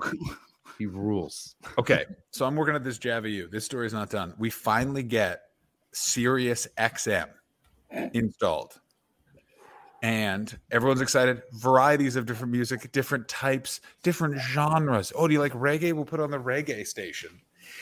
And then someone put on the 70s station that played Cat Stevens one time. and this person complained because Cat Stevens was now a Muslim person and supported terrorism, so we couldn't play. Pardon me? I thought he was a Hare Krishna. No, he's Yusuf Islam now, but that always confused me. I think he's Muslim. Anyway, super fucked up situation. So the next day, I'm told all this, but they're literally like, you got to put that CD back on. And I just refused and put the Sirius back on the thing. And it happened to be on the 70 station from the day before, played Cat Stevens again. And the same guy walked up to complain. And I don't know where this was in me, but I just went, no, what are you going to do? And he went, I will never forget this. He went, I know the owner of Java U. I'm going to tell him that you're insubordinate. And I went, do it right now. And then I banned him from ever appearing in that Java U again, which he held to because I'll never forget this. The next day, I saw him on the patio and he had brought a friend to get his coffee. And then he came out. This all just came back to me. And I remember the friend when he was getting the coffee was like, is it true you banned my friend because he didn't want Cat Stevens played? And I was like, yeah, it's really fucking weird. Who cares? And he was like, I don't know, man. He just like, and he was like, yeah, this guy, he just like, he takes a stand and you won't leave him off of it. And I was just like, it's crazy. It's all I ever think of. Also, and here's the craziest thing. I still don't know what that song was. Like, I have no memory of what Cat Stevens sounds like. Well, was it Father Son? Hard-headed woman? No idea. Father Son. And the cats and the Ride on a Peace Train. Is that the one? You're thinking of Ugly Kid Joe. It's just got the word cat in it. Which one is Father Son? Which one? Sing the song. That's Cat Stevens, and also Boyzone. What? Boyzone covered. What's that? Ireland's Bad Boys, the most dangerous men on the Emerald Isle. You'll find Chris. Ireland's Bad Boys is very much Jedward now. Jedward. They're not bad. They're great. Do you know about, I actually did try to get them on the show. How did that go? Did that work out? I didn't get a response. Troggies, tweet at Jedward. Go ahead, David. Do not do that. Chris, have you seen how radicalized Jedward have got? Yeah, I love it. I don't follow them, but they pop up every now and then, and I'm like, radicalized. David, like don't be so English. They're just speaking truth. Listen, the Irish are allowed to be upset. King or queen or whatever we've got right now. You have a king. I've decided that my new fun way to wind up royals will be to ask them why Camilla can't be queen. Because nobody cares about that. Be queen, by the way. Like, if Andrew, divorced. My favorite tweet was Camilla in a heart-shaped box that says all. She's all the impure. Side chicks the same reason I couldn't receive. It's the same reason I couldn't receive First Holy Communion. What? You're divorced. You organized the killing of Princess Diana? Yeah. You heard it here first, Troggies. Ashley did it. I gotta say, I wouldn't be surprised if someone from Cork was involved. You know what I mean? Like, if you're gonna kill a British royal, the Irish have like a secret deal where it's like one of us gets to be there. Like, just one Irish person just gets to be like, cool. Yeah. We said it. She's from Cork. Oh, fine. Yeah. Chris, my dear, do you have to go? Yeah, soonish. Chris, can I shoot? Ironically, I also have to pee, so like, yes. No. When you said I'm a music nerd, I suddenly was like, I've got music nerd things to show you. Can I show you some let's do your music nerd thing, and then Chris is going to go. Yeah, we'll do that, and then I'll piss out. They're both very quick. This is Jethro Tull. Oh, dope. Stand Up. Why is it called Stand Up? Yeah. Love it. That's really cool. How much cocaine do you think they were on where they were like, we're going to call it Stand Up, but we need a reason? And like, they're like, can we just... The album's a table. This is really cool, and I think it's pathetic because I have a copy of Man, Be Good to Yourself Every Day. No idea who this band is. No idea. Right. No idea. You'll want to, because inside their album is a full map of Wales. You'll notice it's them. What a reveal. If you're listening to this, you're an idiot. Watch the video. Yeah, they're pushing themselves off the side of the England and removing themselves from it. Oh my God. It's a very accurate map of Wales. That's excellent. Really good. So I always kind of remember about the Jethro Tull thing, but this is what I usually tell. And this is kind of bluesy, rocky prog stuff, which is actually fucking shit hot. You'd really like this, John. I think I would really like that. Can you send me I will send you a link to it, yes. But every time somebody comes around who looks at my vinyl collection, I'm like, oh, hi there. How's it going? Can I just say this? I could have guessed for 100 years on what was going to pop out of the Man vinyl. I couldn't have guessed that. I'm so happy I delayed Chris's piss so he could see the full map of Wales for no reason. Chris, when you go for a piss, can you see if a full map of Wales comes out at the end of your cup?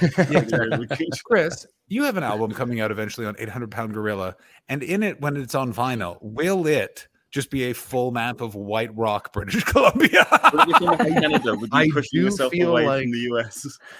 They've stepped up the game. Now I have to do something in there. You have to do something in your record now. Yeah, absolutely phenomenal stuff. Thank you, David, for showing me that. No worries. I'm going to beat Trish. Great to see you. I didn't see you in the chat. What's going on, Trish? Trish. I'm going to head out. It was great to see you guys. I should be back to normal being here for all the streams from next week. So, mate, it's so good to actually chat to you where I can hear you and everything. It's so nice. It's really it's been so long. Really We've missed you, Chris. We will see you next week. Love you guys. Have a wonderful rest of the show. Love Thank you. Bye. Good night, Trish. Good night, everyone who's left the stream. Thank you so much for joining us. David, do you want to stick around for the next 24 minutes or do you need to go?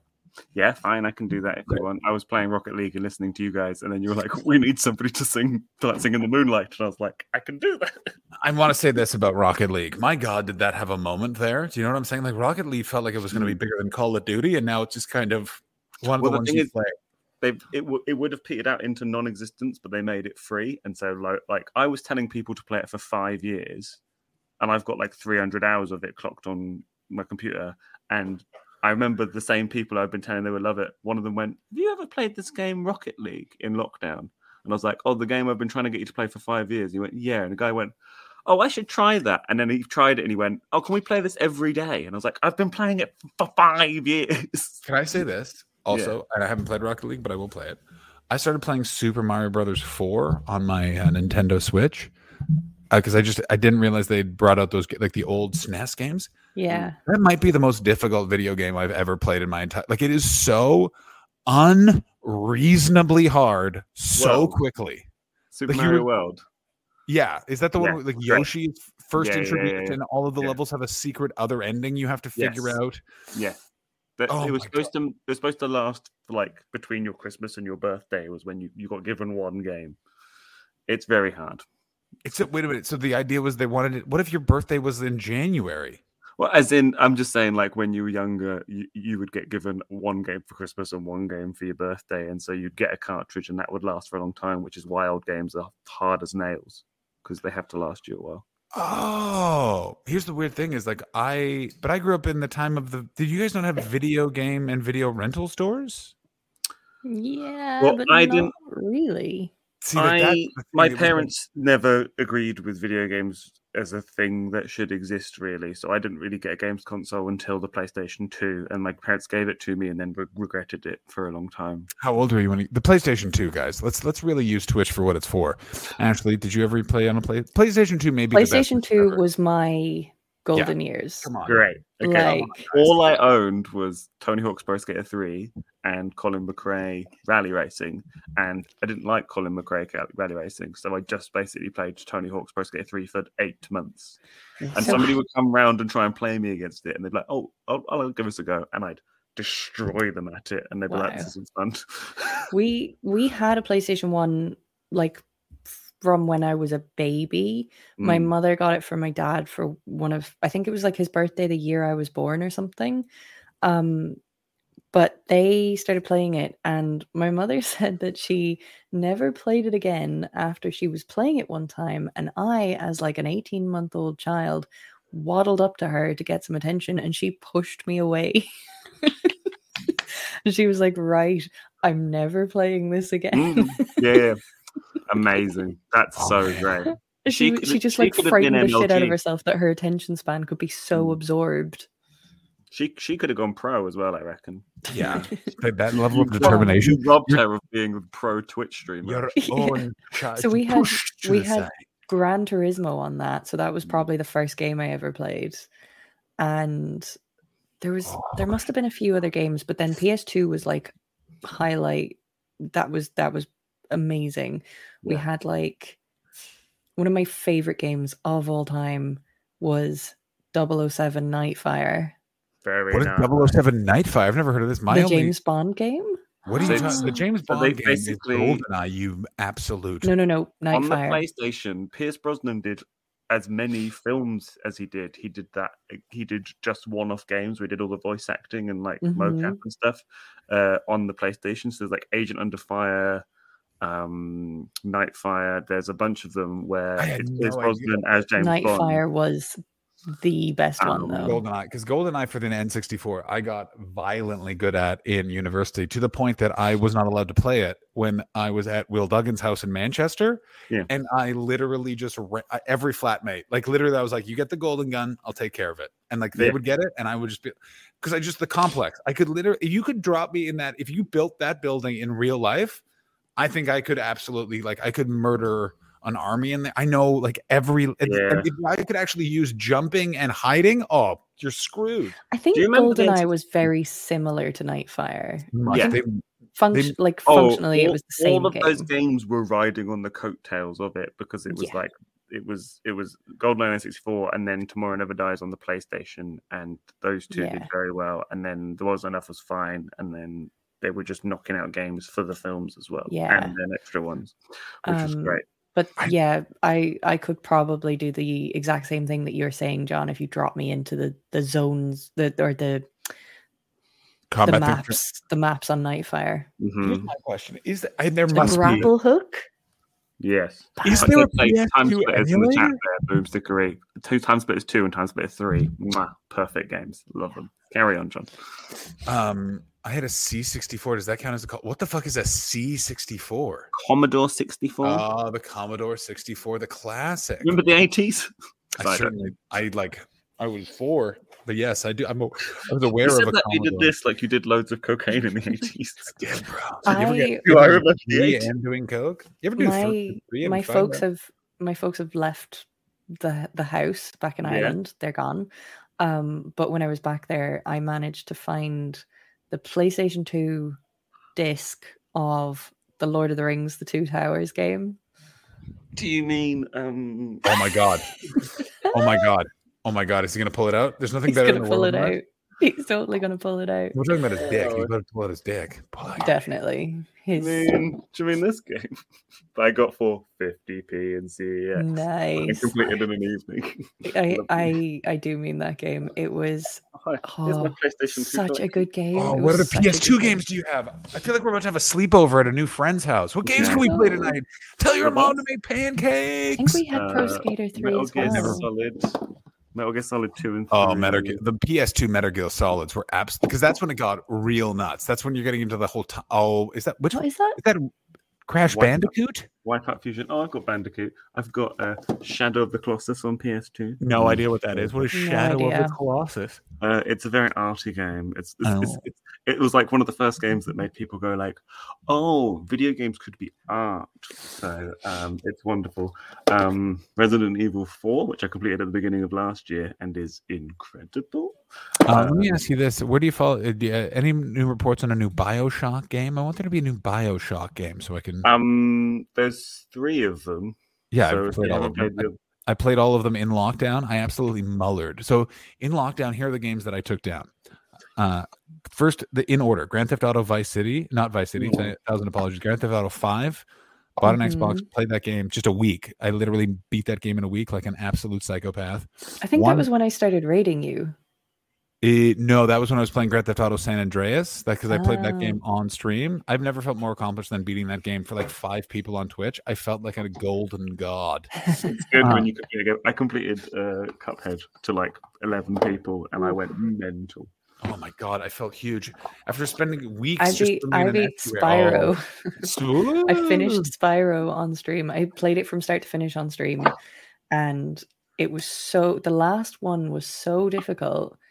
And then at the time, I had this redemption thing where you could make me take off my glasses to play the next round, and I couldn't see anything. And that That's was the funny. one that I won. Oh, amazing! That's so I couldn't good. see it, and I won. Like a blind gunfighter. You just knew. where the John, target was. have you played Portal, John? I have not played Portal. Okay. Portal, let me tell you I've right, watched a lot of people play let me Portal. tell you right Okay. now about me in puzzle games. Much like RPGs, I want to love them. Dyspraxic. I cannot. I Puzzle cannot do games it. are where I excel. I can do. Yeah, see. This is why I really actually, enjoy Legend of I Zelda. need a button mash can't do- situation. No. Okay. I can give you lots of, if you want something similar to Basha, I can give you lots of recommendations. Ashley, my recommendation is play Portal today. I have been recommended today. Portal quite a few times. Which one's the one that has Stephen Merchant, who's like the fun robot? Is Portal. that That's Portal 2. Oh, Portal 2. That's my Half-Life, and that's my orange box with Portal when it came out. I'm a really cool guy, guys. You Yeah. have so much stuff. It must be horrible for you to move. I think We about that haven't all- moved in a while, and also I've moved this vinyl into here. Like since I've moved in here, my father has died and left me all of his vinyl. So and I only took, thank you, and I only took 2/3. I only took a third of it. So that's like a, if you can see, that's like a third. Of it. I will say this: going to David Hoare's house is a little bit like, can I move it? Like I wanted to call my girlfriend and be like, "Can I move in with David?" Like he just played the fun toys. Like it's just also that big. So much Lego. John did a Zoom gig in my where I stream from, and whilst he was just doing the Zoom gig, whilst he's performing, he just looked to his side, and I could hear him from the other room just suddenly go, "Well, there's a lot of Lego in here. I could just play with Lego all day." And just started like playing with Lego instead of doing a set. Yeah, That's so funny. Also, yeah. Oh my god, the best company ever. They that Zoom gig was amazing, in that they were just. I was just Sorry, Zoom gigs still happen? There's a lot of Zoom corporate gigs. If you're in, because Silicon Valley, especially, a couple of industries like full on we're going Just all viral or all remote. So yeah, it's all corporate, and it's all. Sorry, John. It's usually a tech centric company, and this was in Wild. in and around San Francisco, because San Francisco is so expensive. There's a huge artist community there that quietly has now parasitically figured out, if we just cater to Silicon Valley in terms of providing entertainment to them, they do not know what things cost. The amount of money some people made out of Zoom corporate gigs for like just Google and shit like that. Those days, by the way, are evidently done. I don't know if you've seen the basically like every tech stock is.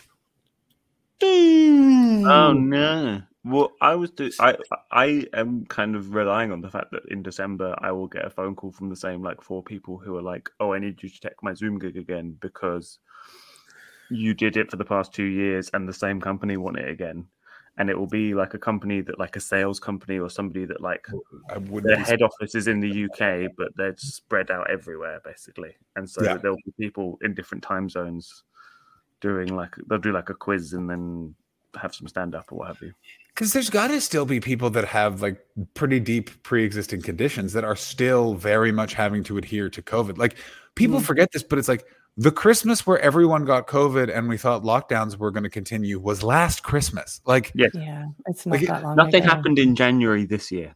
Nothing happened in January this year. Yeah. That's not true. There was a lockdown, David. Omicron. That's what I'm trying to say. I know. Like, David, like, I remember flying. Didn't you have COVID in January this year?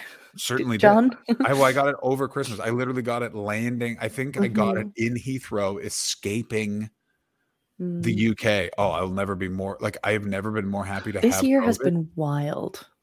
No fucking shit, bro. Like no shit.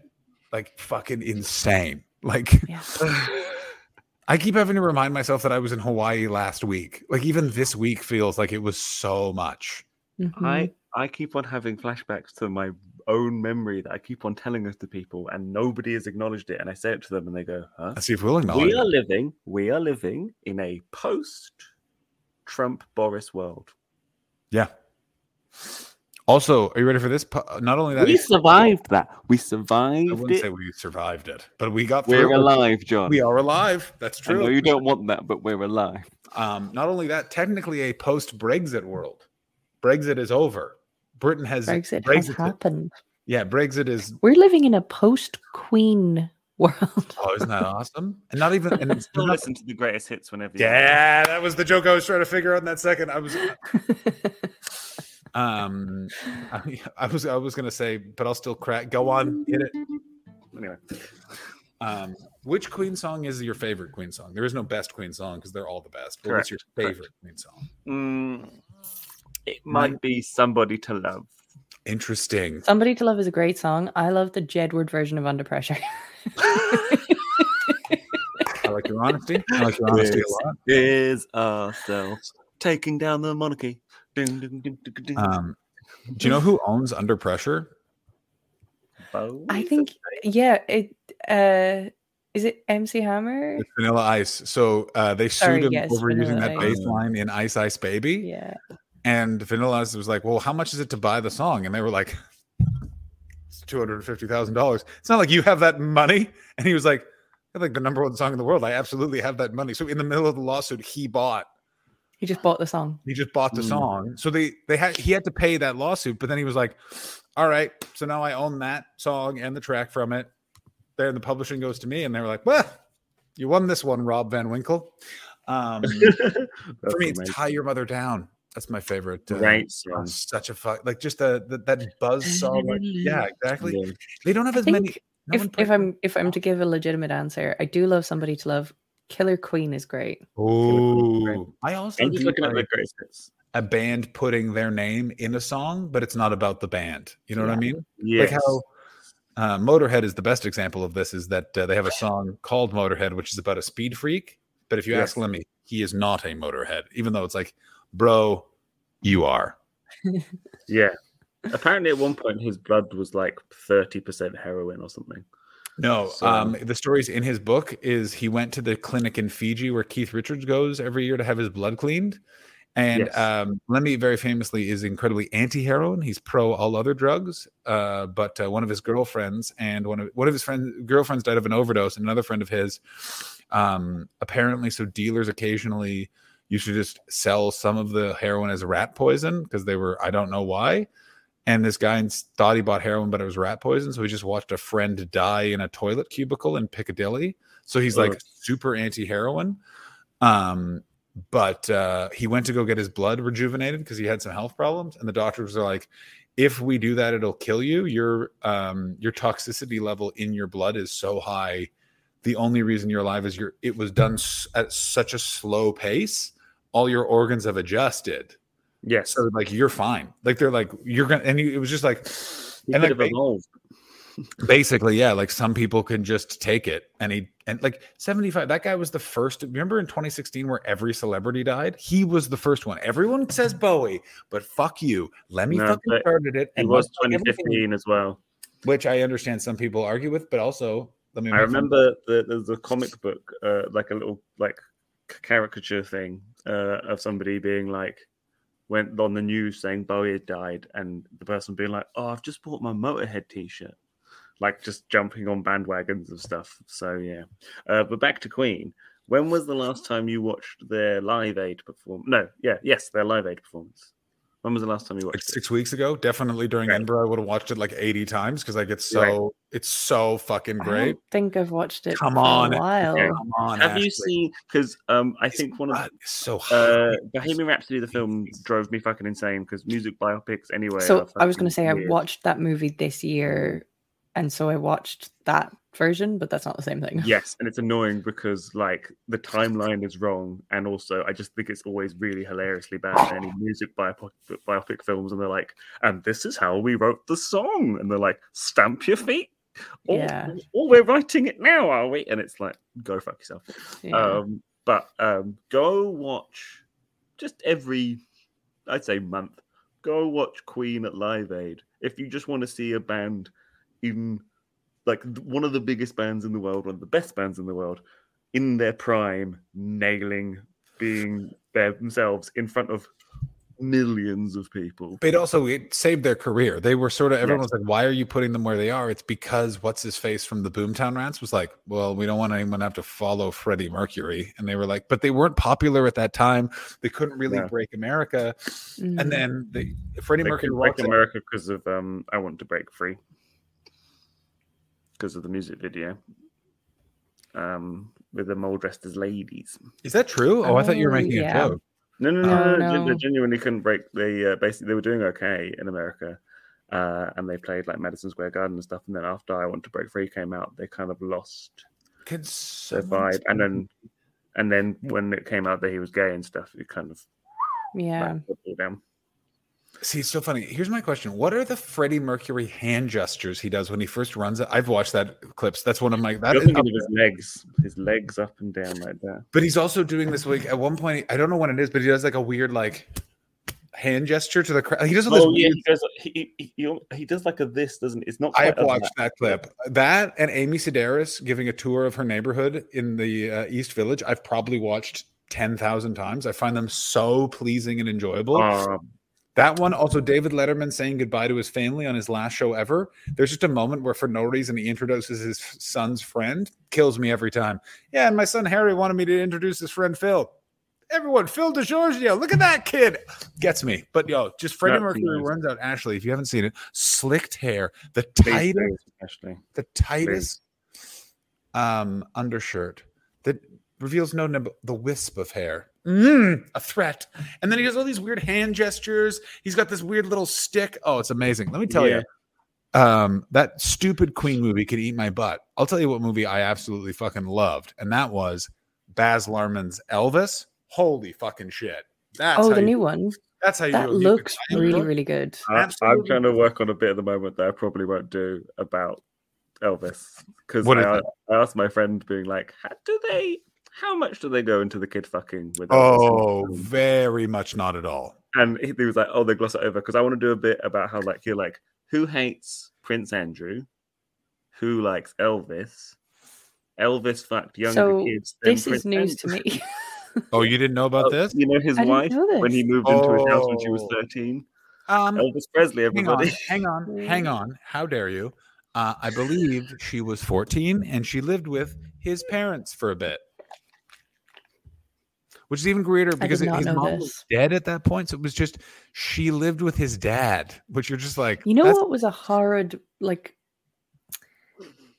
What was a kind of this is going to be difficult... Good, I'm about to say. Yeah. Did either of you watch the Aretha Franklin one? Absolutely not. There was no way that was going to be accurate to Aretha Franklin's actual story, which was... super talent, knows she's talented and just bullies white people until they make her famous, as was her deserved. I don't know how legitimate it was in that regard, but her personal life, there was a lot about her personal life I did not know, and I kind of wish I still didn't. Oh no. I don't know. Bleak. She had her first child when she was 12. Yeah, I don't doubt that, like all those old rock and roll stars would especially like the South because she was just being abused. Yeah, you have to remember, there was a reason why they put in a Civil Rights Act. Is that from basically at 5 years into Reconstruction, Ulysses S. Grant nearly tanks the economy because he's a drunk guy and doesn't know how to do anything as the president. So they have to make a deal with the southern states, which basically removes federal controls over what's going on in those states. So by the time you're in the 1930s, 40s, and 50s, the black population's being basically abused out of existence by the white population. Total segregation. Yeah, the abuse and stuff like that was going on was absolutely fucking insane. Ray Charles went blind because it was a very simple infection, but there was just... We're not going to waste a doctor on a fucking little black kid in Mississippi because America still is very evil in that department and continues this the southern structure of status and all that sort of stuff is so not discussed. And it's this weird thing of America keeps forgetting, we passed the Civil Rights Movement or Act, don't need to do anything about that. Oh, they just shot a bunch of people. Well, that's fine. Oh, well, we have a black president. Oh, race is solved in America. Oh, wait, 700% rise in hate groups the first year of Obama's presidency. It's so bleak. Of course you don't want... Yeah, of course, Aretha Franklin. Yeah, she's singing songs about respecting her. Watch. Oh, yeah. Just to make it go on, David. Nicer, did you know that Say a Little Prayer, which was written by what's his name? The guy that wrote Raindrops Keep Falling on My Head. It's about wives at home thinking of their husband who's in Vietnam in war. Yeah. And as soon as you know, I didn't know that at all. And then as soon as I heard it, you go listen to that song, you're like, oh, this song makes 100% sense. Sorry, I was just checking something. What song was that? Sorry, I didn't. Say a Little Prayer for You by Aretha Franklin is about it's like a wife of a partner who's away in war in Vietnam, and she's thinking about him, which like I say a little prayer for you every day I wake up. And I just hadn't really thought about it. And the more you think about it, you're like, oh, this is like a Burt Bacharach. Thank you very much, Baldy. Burt Bacharach, the playlist of Burt Bacharach songs. Oh yeah, he's like he's like the guy from who's this? Who does Closing Time? That song? Oh, the guy. Yeah, the guy from Semisonic. So that guy like is basically who has written all the Adele songs, and he's just like, there's these people like Burt Bacharach's another one. Was like, why does Burt Bacharach have a house on the moon? And it's like, oh, the key of A? He invented that. And you're like, Also, did you know that Respect originally not by Aretha Franklin, by Otis Redding, I believe? I did know because she didn't think that. No, they didn't try and that's addressed in the film. Yeah, I'm not trying to be like she sort of changed it a lot though. She totally restructured it. One of those songs that like when you're like, I didn't know that was a cover because she like owns it so much. Mm-hmm. I just like in the Blues Brothers. It isn't a straight up cover. It's quite different to his version. Also, sisters are doing it for themselves.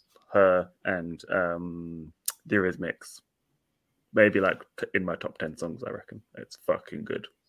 Here's a weird one. Which one do you prefer, the Aretha or the Eurythmics one? I'm going to them two together. No, is it them together? Yeah. Okay, good. Because I was about to finish that sentence by being like, I didn't think they did separate and then came together. I thought okay, great. So, clarify. The Aretha Franklin song I think is the best is Think. It's in the Blues Brothers. I love that they didn't go with Respect, which was the big song. I know this isn't an Aretha Franklin song, but Try a Little Tenderness. The version that's in the Commitments. Yes. Let me I thought you were going to say the version that's in Shrek because that's the one I think. Do you ever slice into a chicken breast and and then when it's really good, you turn to someone and go, "You should try a little tenderness"? I'm speaking about my chicken breast. Try a Little Tenderness is such a great song. The entire album of the Commitments soundtrack is so good. I was just moving right past that. I've never been so pleased with a terrible joke.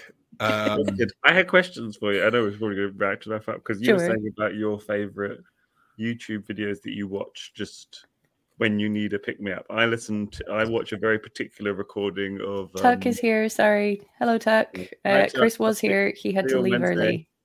See you on Wednesday, Tuck. I watch a very particular recording of Peter Gabriel's In Your Eyes that's 9 minutes long, and it's them in the round, and it's fucking awesome. And I have a few other, like, there's an Incubus recording that I was at that I would watch. Ashley, what are your like go-to like YouTube videos that you just put on every couple of days? Can I have a guess? I want to have a guess before you answer, Ashley. She doesn't have some. Ashley seems like the type she can like. It's... I could. It's probably Garth Brooks is my thing. Oh, why wouldn't it be? Do you know what? Garth Brooks is quite difficult to find online. He doesn't have his music on Spotify, and the YouTube videos are all lyrics videos. Yeah, it's true. Like they're not proper. They're not the proper sound. He's an insane man, isn't he? I adore Garth Brooks. I know. The YouTube video. There's one YouTube video that I go back to a lot, and it's not like it's a song by a rapper guy. Yeah. And it's an acoustic version of it's a guy called Ren and Sam Tompkins, and they do this song called Blind Eyed, and the rap in it is just so good that but it's an acoustic rap and I just love it. That's awesome. I just know that everyone has them. That's why I'm like, because everyone has them and they're never like, it's never like fucking Gangnam Style or something massive. It's always like you're weird. Like I watch that. It's a really weird specific thing, but because they haven't released it as like a recorded song thing, it's only on this YouTube video. I will also go real deep on like certain weirdo comedians' podcast appearances. Like this was at the beginning of COVID, but there was a big feud between the Comedy Unleashed people and Will Franken, and I got to tell you, I went so deep on like their podcast appearance discussing like literally views of like 4, and I'm adding like a 5th view, and I love it. Like just unnecessary, needless bullshit drama from like just I hate both sides of this. Let's get to like deep niche Canadian comedy feuds. I am following and I am aware. Oh, it started on an Instagram Live. Is it on their page? Like Comedy Unleashed. Oh, is Comedy Unleashed the kind of edgy people, or is that Comedy Unleashed is the guy who does Tatiana McGrath's comedy night at the backyard. And so basically what happened is they very much started bringing in various luminaries of the like free thinking circle. Will Franken is like very arch right. Will Franken is the summation of someone who is like, good God, do I not agree with this guy's politics at all? But my God, maybe one of the most brilliant in terms of structuring of a comedic performance over an hour. Unbelievable. So his 2012, 2013, 2014 shows were amazing. And then Trump's rise drove him insane is basically what happened. Speaking of going like listening to comedy podcasts. So I'm going to bring something up on the screen. I tweeted this the other day. Did my name get mentioned on a podcast or something recently? I had a random flurry of Facebook friend requests in quick succession from a certain similar demographic of people, which was young male comics. I had this, and it was just one of those things where I was like, why? Because I don't really use Facebook anymore. So I was like, why am I getting friend requests from people I don't know? And I was just like, and the only thing I could think of was somebody's mentioned me somewhere. Because this isn't my theory, because I think I know. No, yes, you can. But you were on. There was that video that somebody uploaded of the guy being like, "I don't usually like female comedians," and you were there. Was it not? What's this? That's another thing that I'll get into in a minute. But I thought you were there, and then because clearly like you had that clip got sent around everywhere. I saw you retweet it and said that this carried on, and therefore that you were probably had been. I kind of worked out that you were there, and I can imagine that. I mean, there are. I'm in the video. Yeah, you can see me in the video. It's that then. It's a bunch of male comedians going like, I know how to, because like. There are certain comedians, like somebody adds you on Facebook and you've never heard them before, and they've got 300 mutual friends, and they've just started comedy, and their way of doing it is just adding everybody. It's just adding people that they hear mentioned somewhere or whatever. So that's it could have been that, except this happened before that. So I was just like, somebody has mentioned me somewhere, and it's so fucking validating. Because I found the podcast where I got mentioned. But it's so frustrating. Oh no! Why? How were you mentioned? So I was briefly mentioned on Elliot Steele and Michael Adewale's podcast. And it's so funny because I don't listen to their podcast. I randomly listened to one episode. Because I will dip into comics podcasts, like a random episode here and then, mostly to bounce off our podcast, just to be like checking in with what other people are doing and see how the vibe is. So I just kind of went into that, and it was an episode.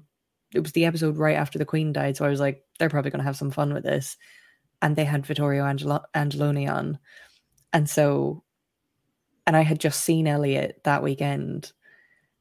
And it's just the most frustrating thing because he goes, oh yeah, I was talking to Ashley Manning at the weekend, which we had been. And then Vittorio interrupts him and he never comes back to say what he was going to say about me. What an ending. And I'm just like, that's infuriating. I'll tell you what else is infuriating. It's just so validating that I was right, that somebody said my name on a podcast. By the way, the name of the podcast, the BTech Philosophers. BTech Philosophers. It's a good podcast. Is their podcast just them talking about how Elliot Steele's going to fight Will? Is that all it should? There are more episodes. That's all our podcast is. Yeah, our podcast. I hate this. I have to. I didn't realize you've already gone 4 minutes. I have to run. I have to be done at 4. You do have to run. Sorry. Okay. We're going to have to go. Again. I'm going to pop in and out. I'm in Atlanta next week for a comedy festival. I think I'll be here, but that will be determined. We are recording a Patreon episode this week that will be out at some point. ASAP. For popping in. Let us Raid. Yes, I have it. Can I plug you- quickly? Yes, of course, David. Plug I'm away. doing gigs in a place called London this week. Where? Ooh. It's southeast. I'm doing ACMS. I'm gonna probably be on earlier ACMS, and then I'm running over to headline. That's on Wednesday, right? Sofa, yeah, and I'm headlining Sofa So Funny in the evening, and then I believe I'm doing Covent Garden Comedy Cellar on Thursday. So if you're around in that London, then please Go come for and it. Wednesday is my birthday, so Oh, that's my plug. Celebrate. But also, I'm performing at McCool's Material Girl tomorrow night in Glasgow. Oh my God. Well, guys, be there. Check those things out. Support everyone on social media. Do you have an Yeah, are ability we to gonna- trigger a raid, Ashley? Because I do. Yeah, let's head on over to George Fox. George Fox. Say hi to George My Fox. nemesis. Raid message, everyone, is Is that either at- David says boo. David says boo. Also, can we ask George Fox a lot if he mentioned Ashley on a podcast? Make sure to ask him if he mentioned her on a Yeah, podcast. that's a good. Yeah. point. Okay, I've already started the raid, so here's an old lady talking about sex. Bye. And that's all. Penis into her vagina. And that's all.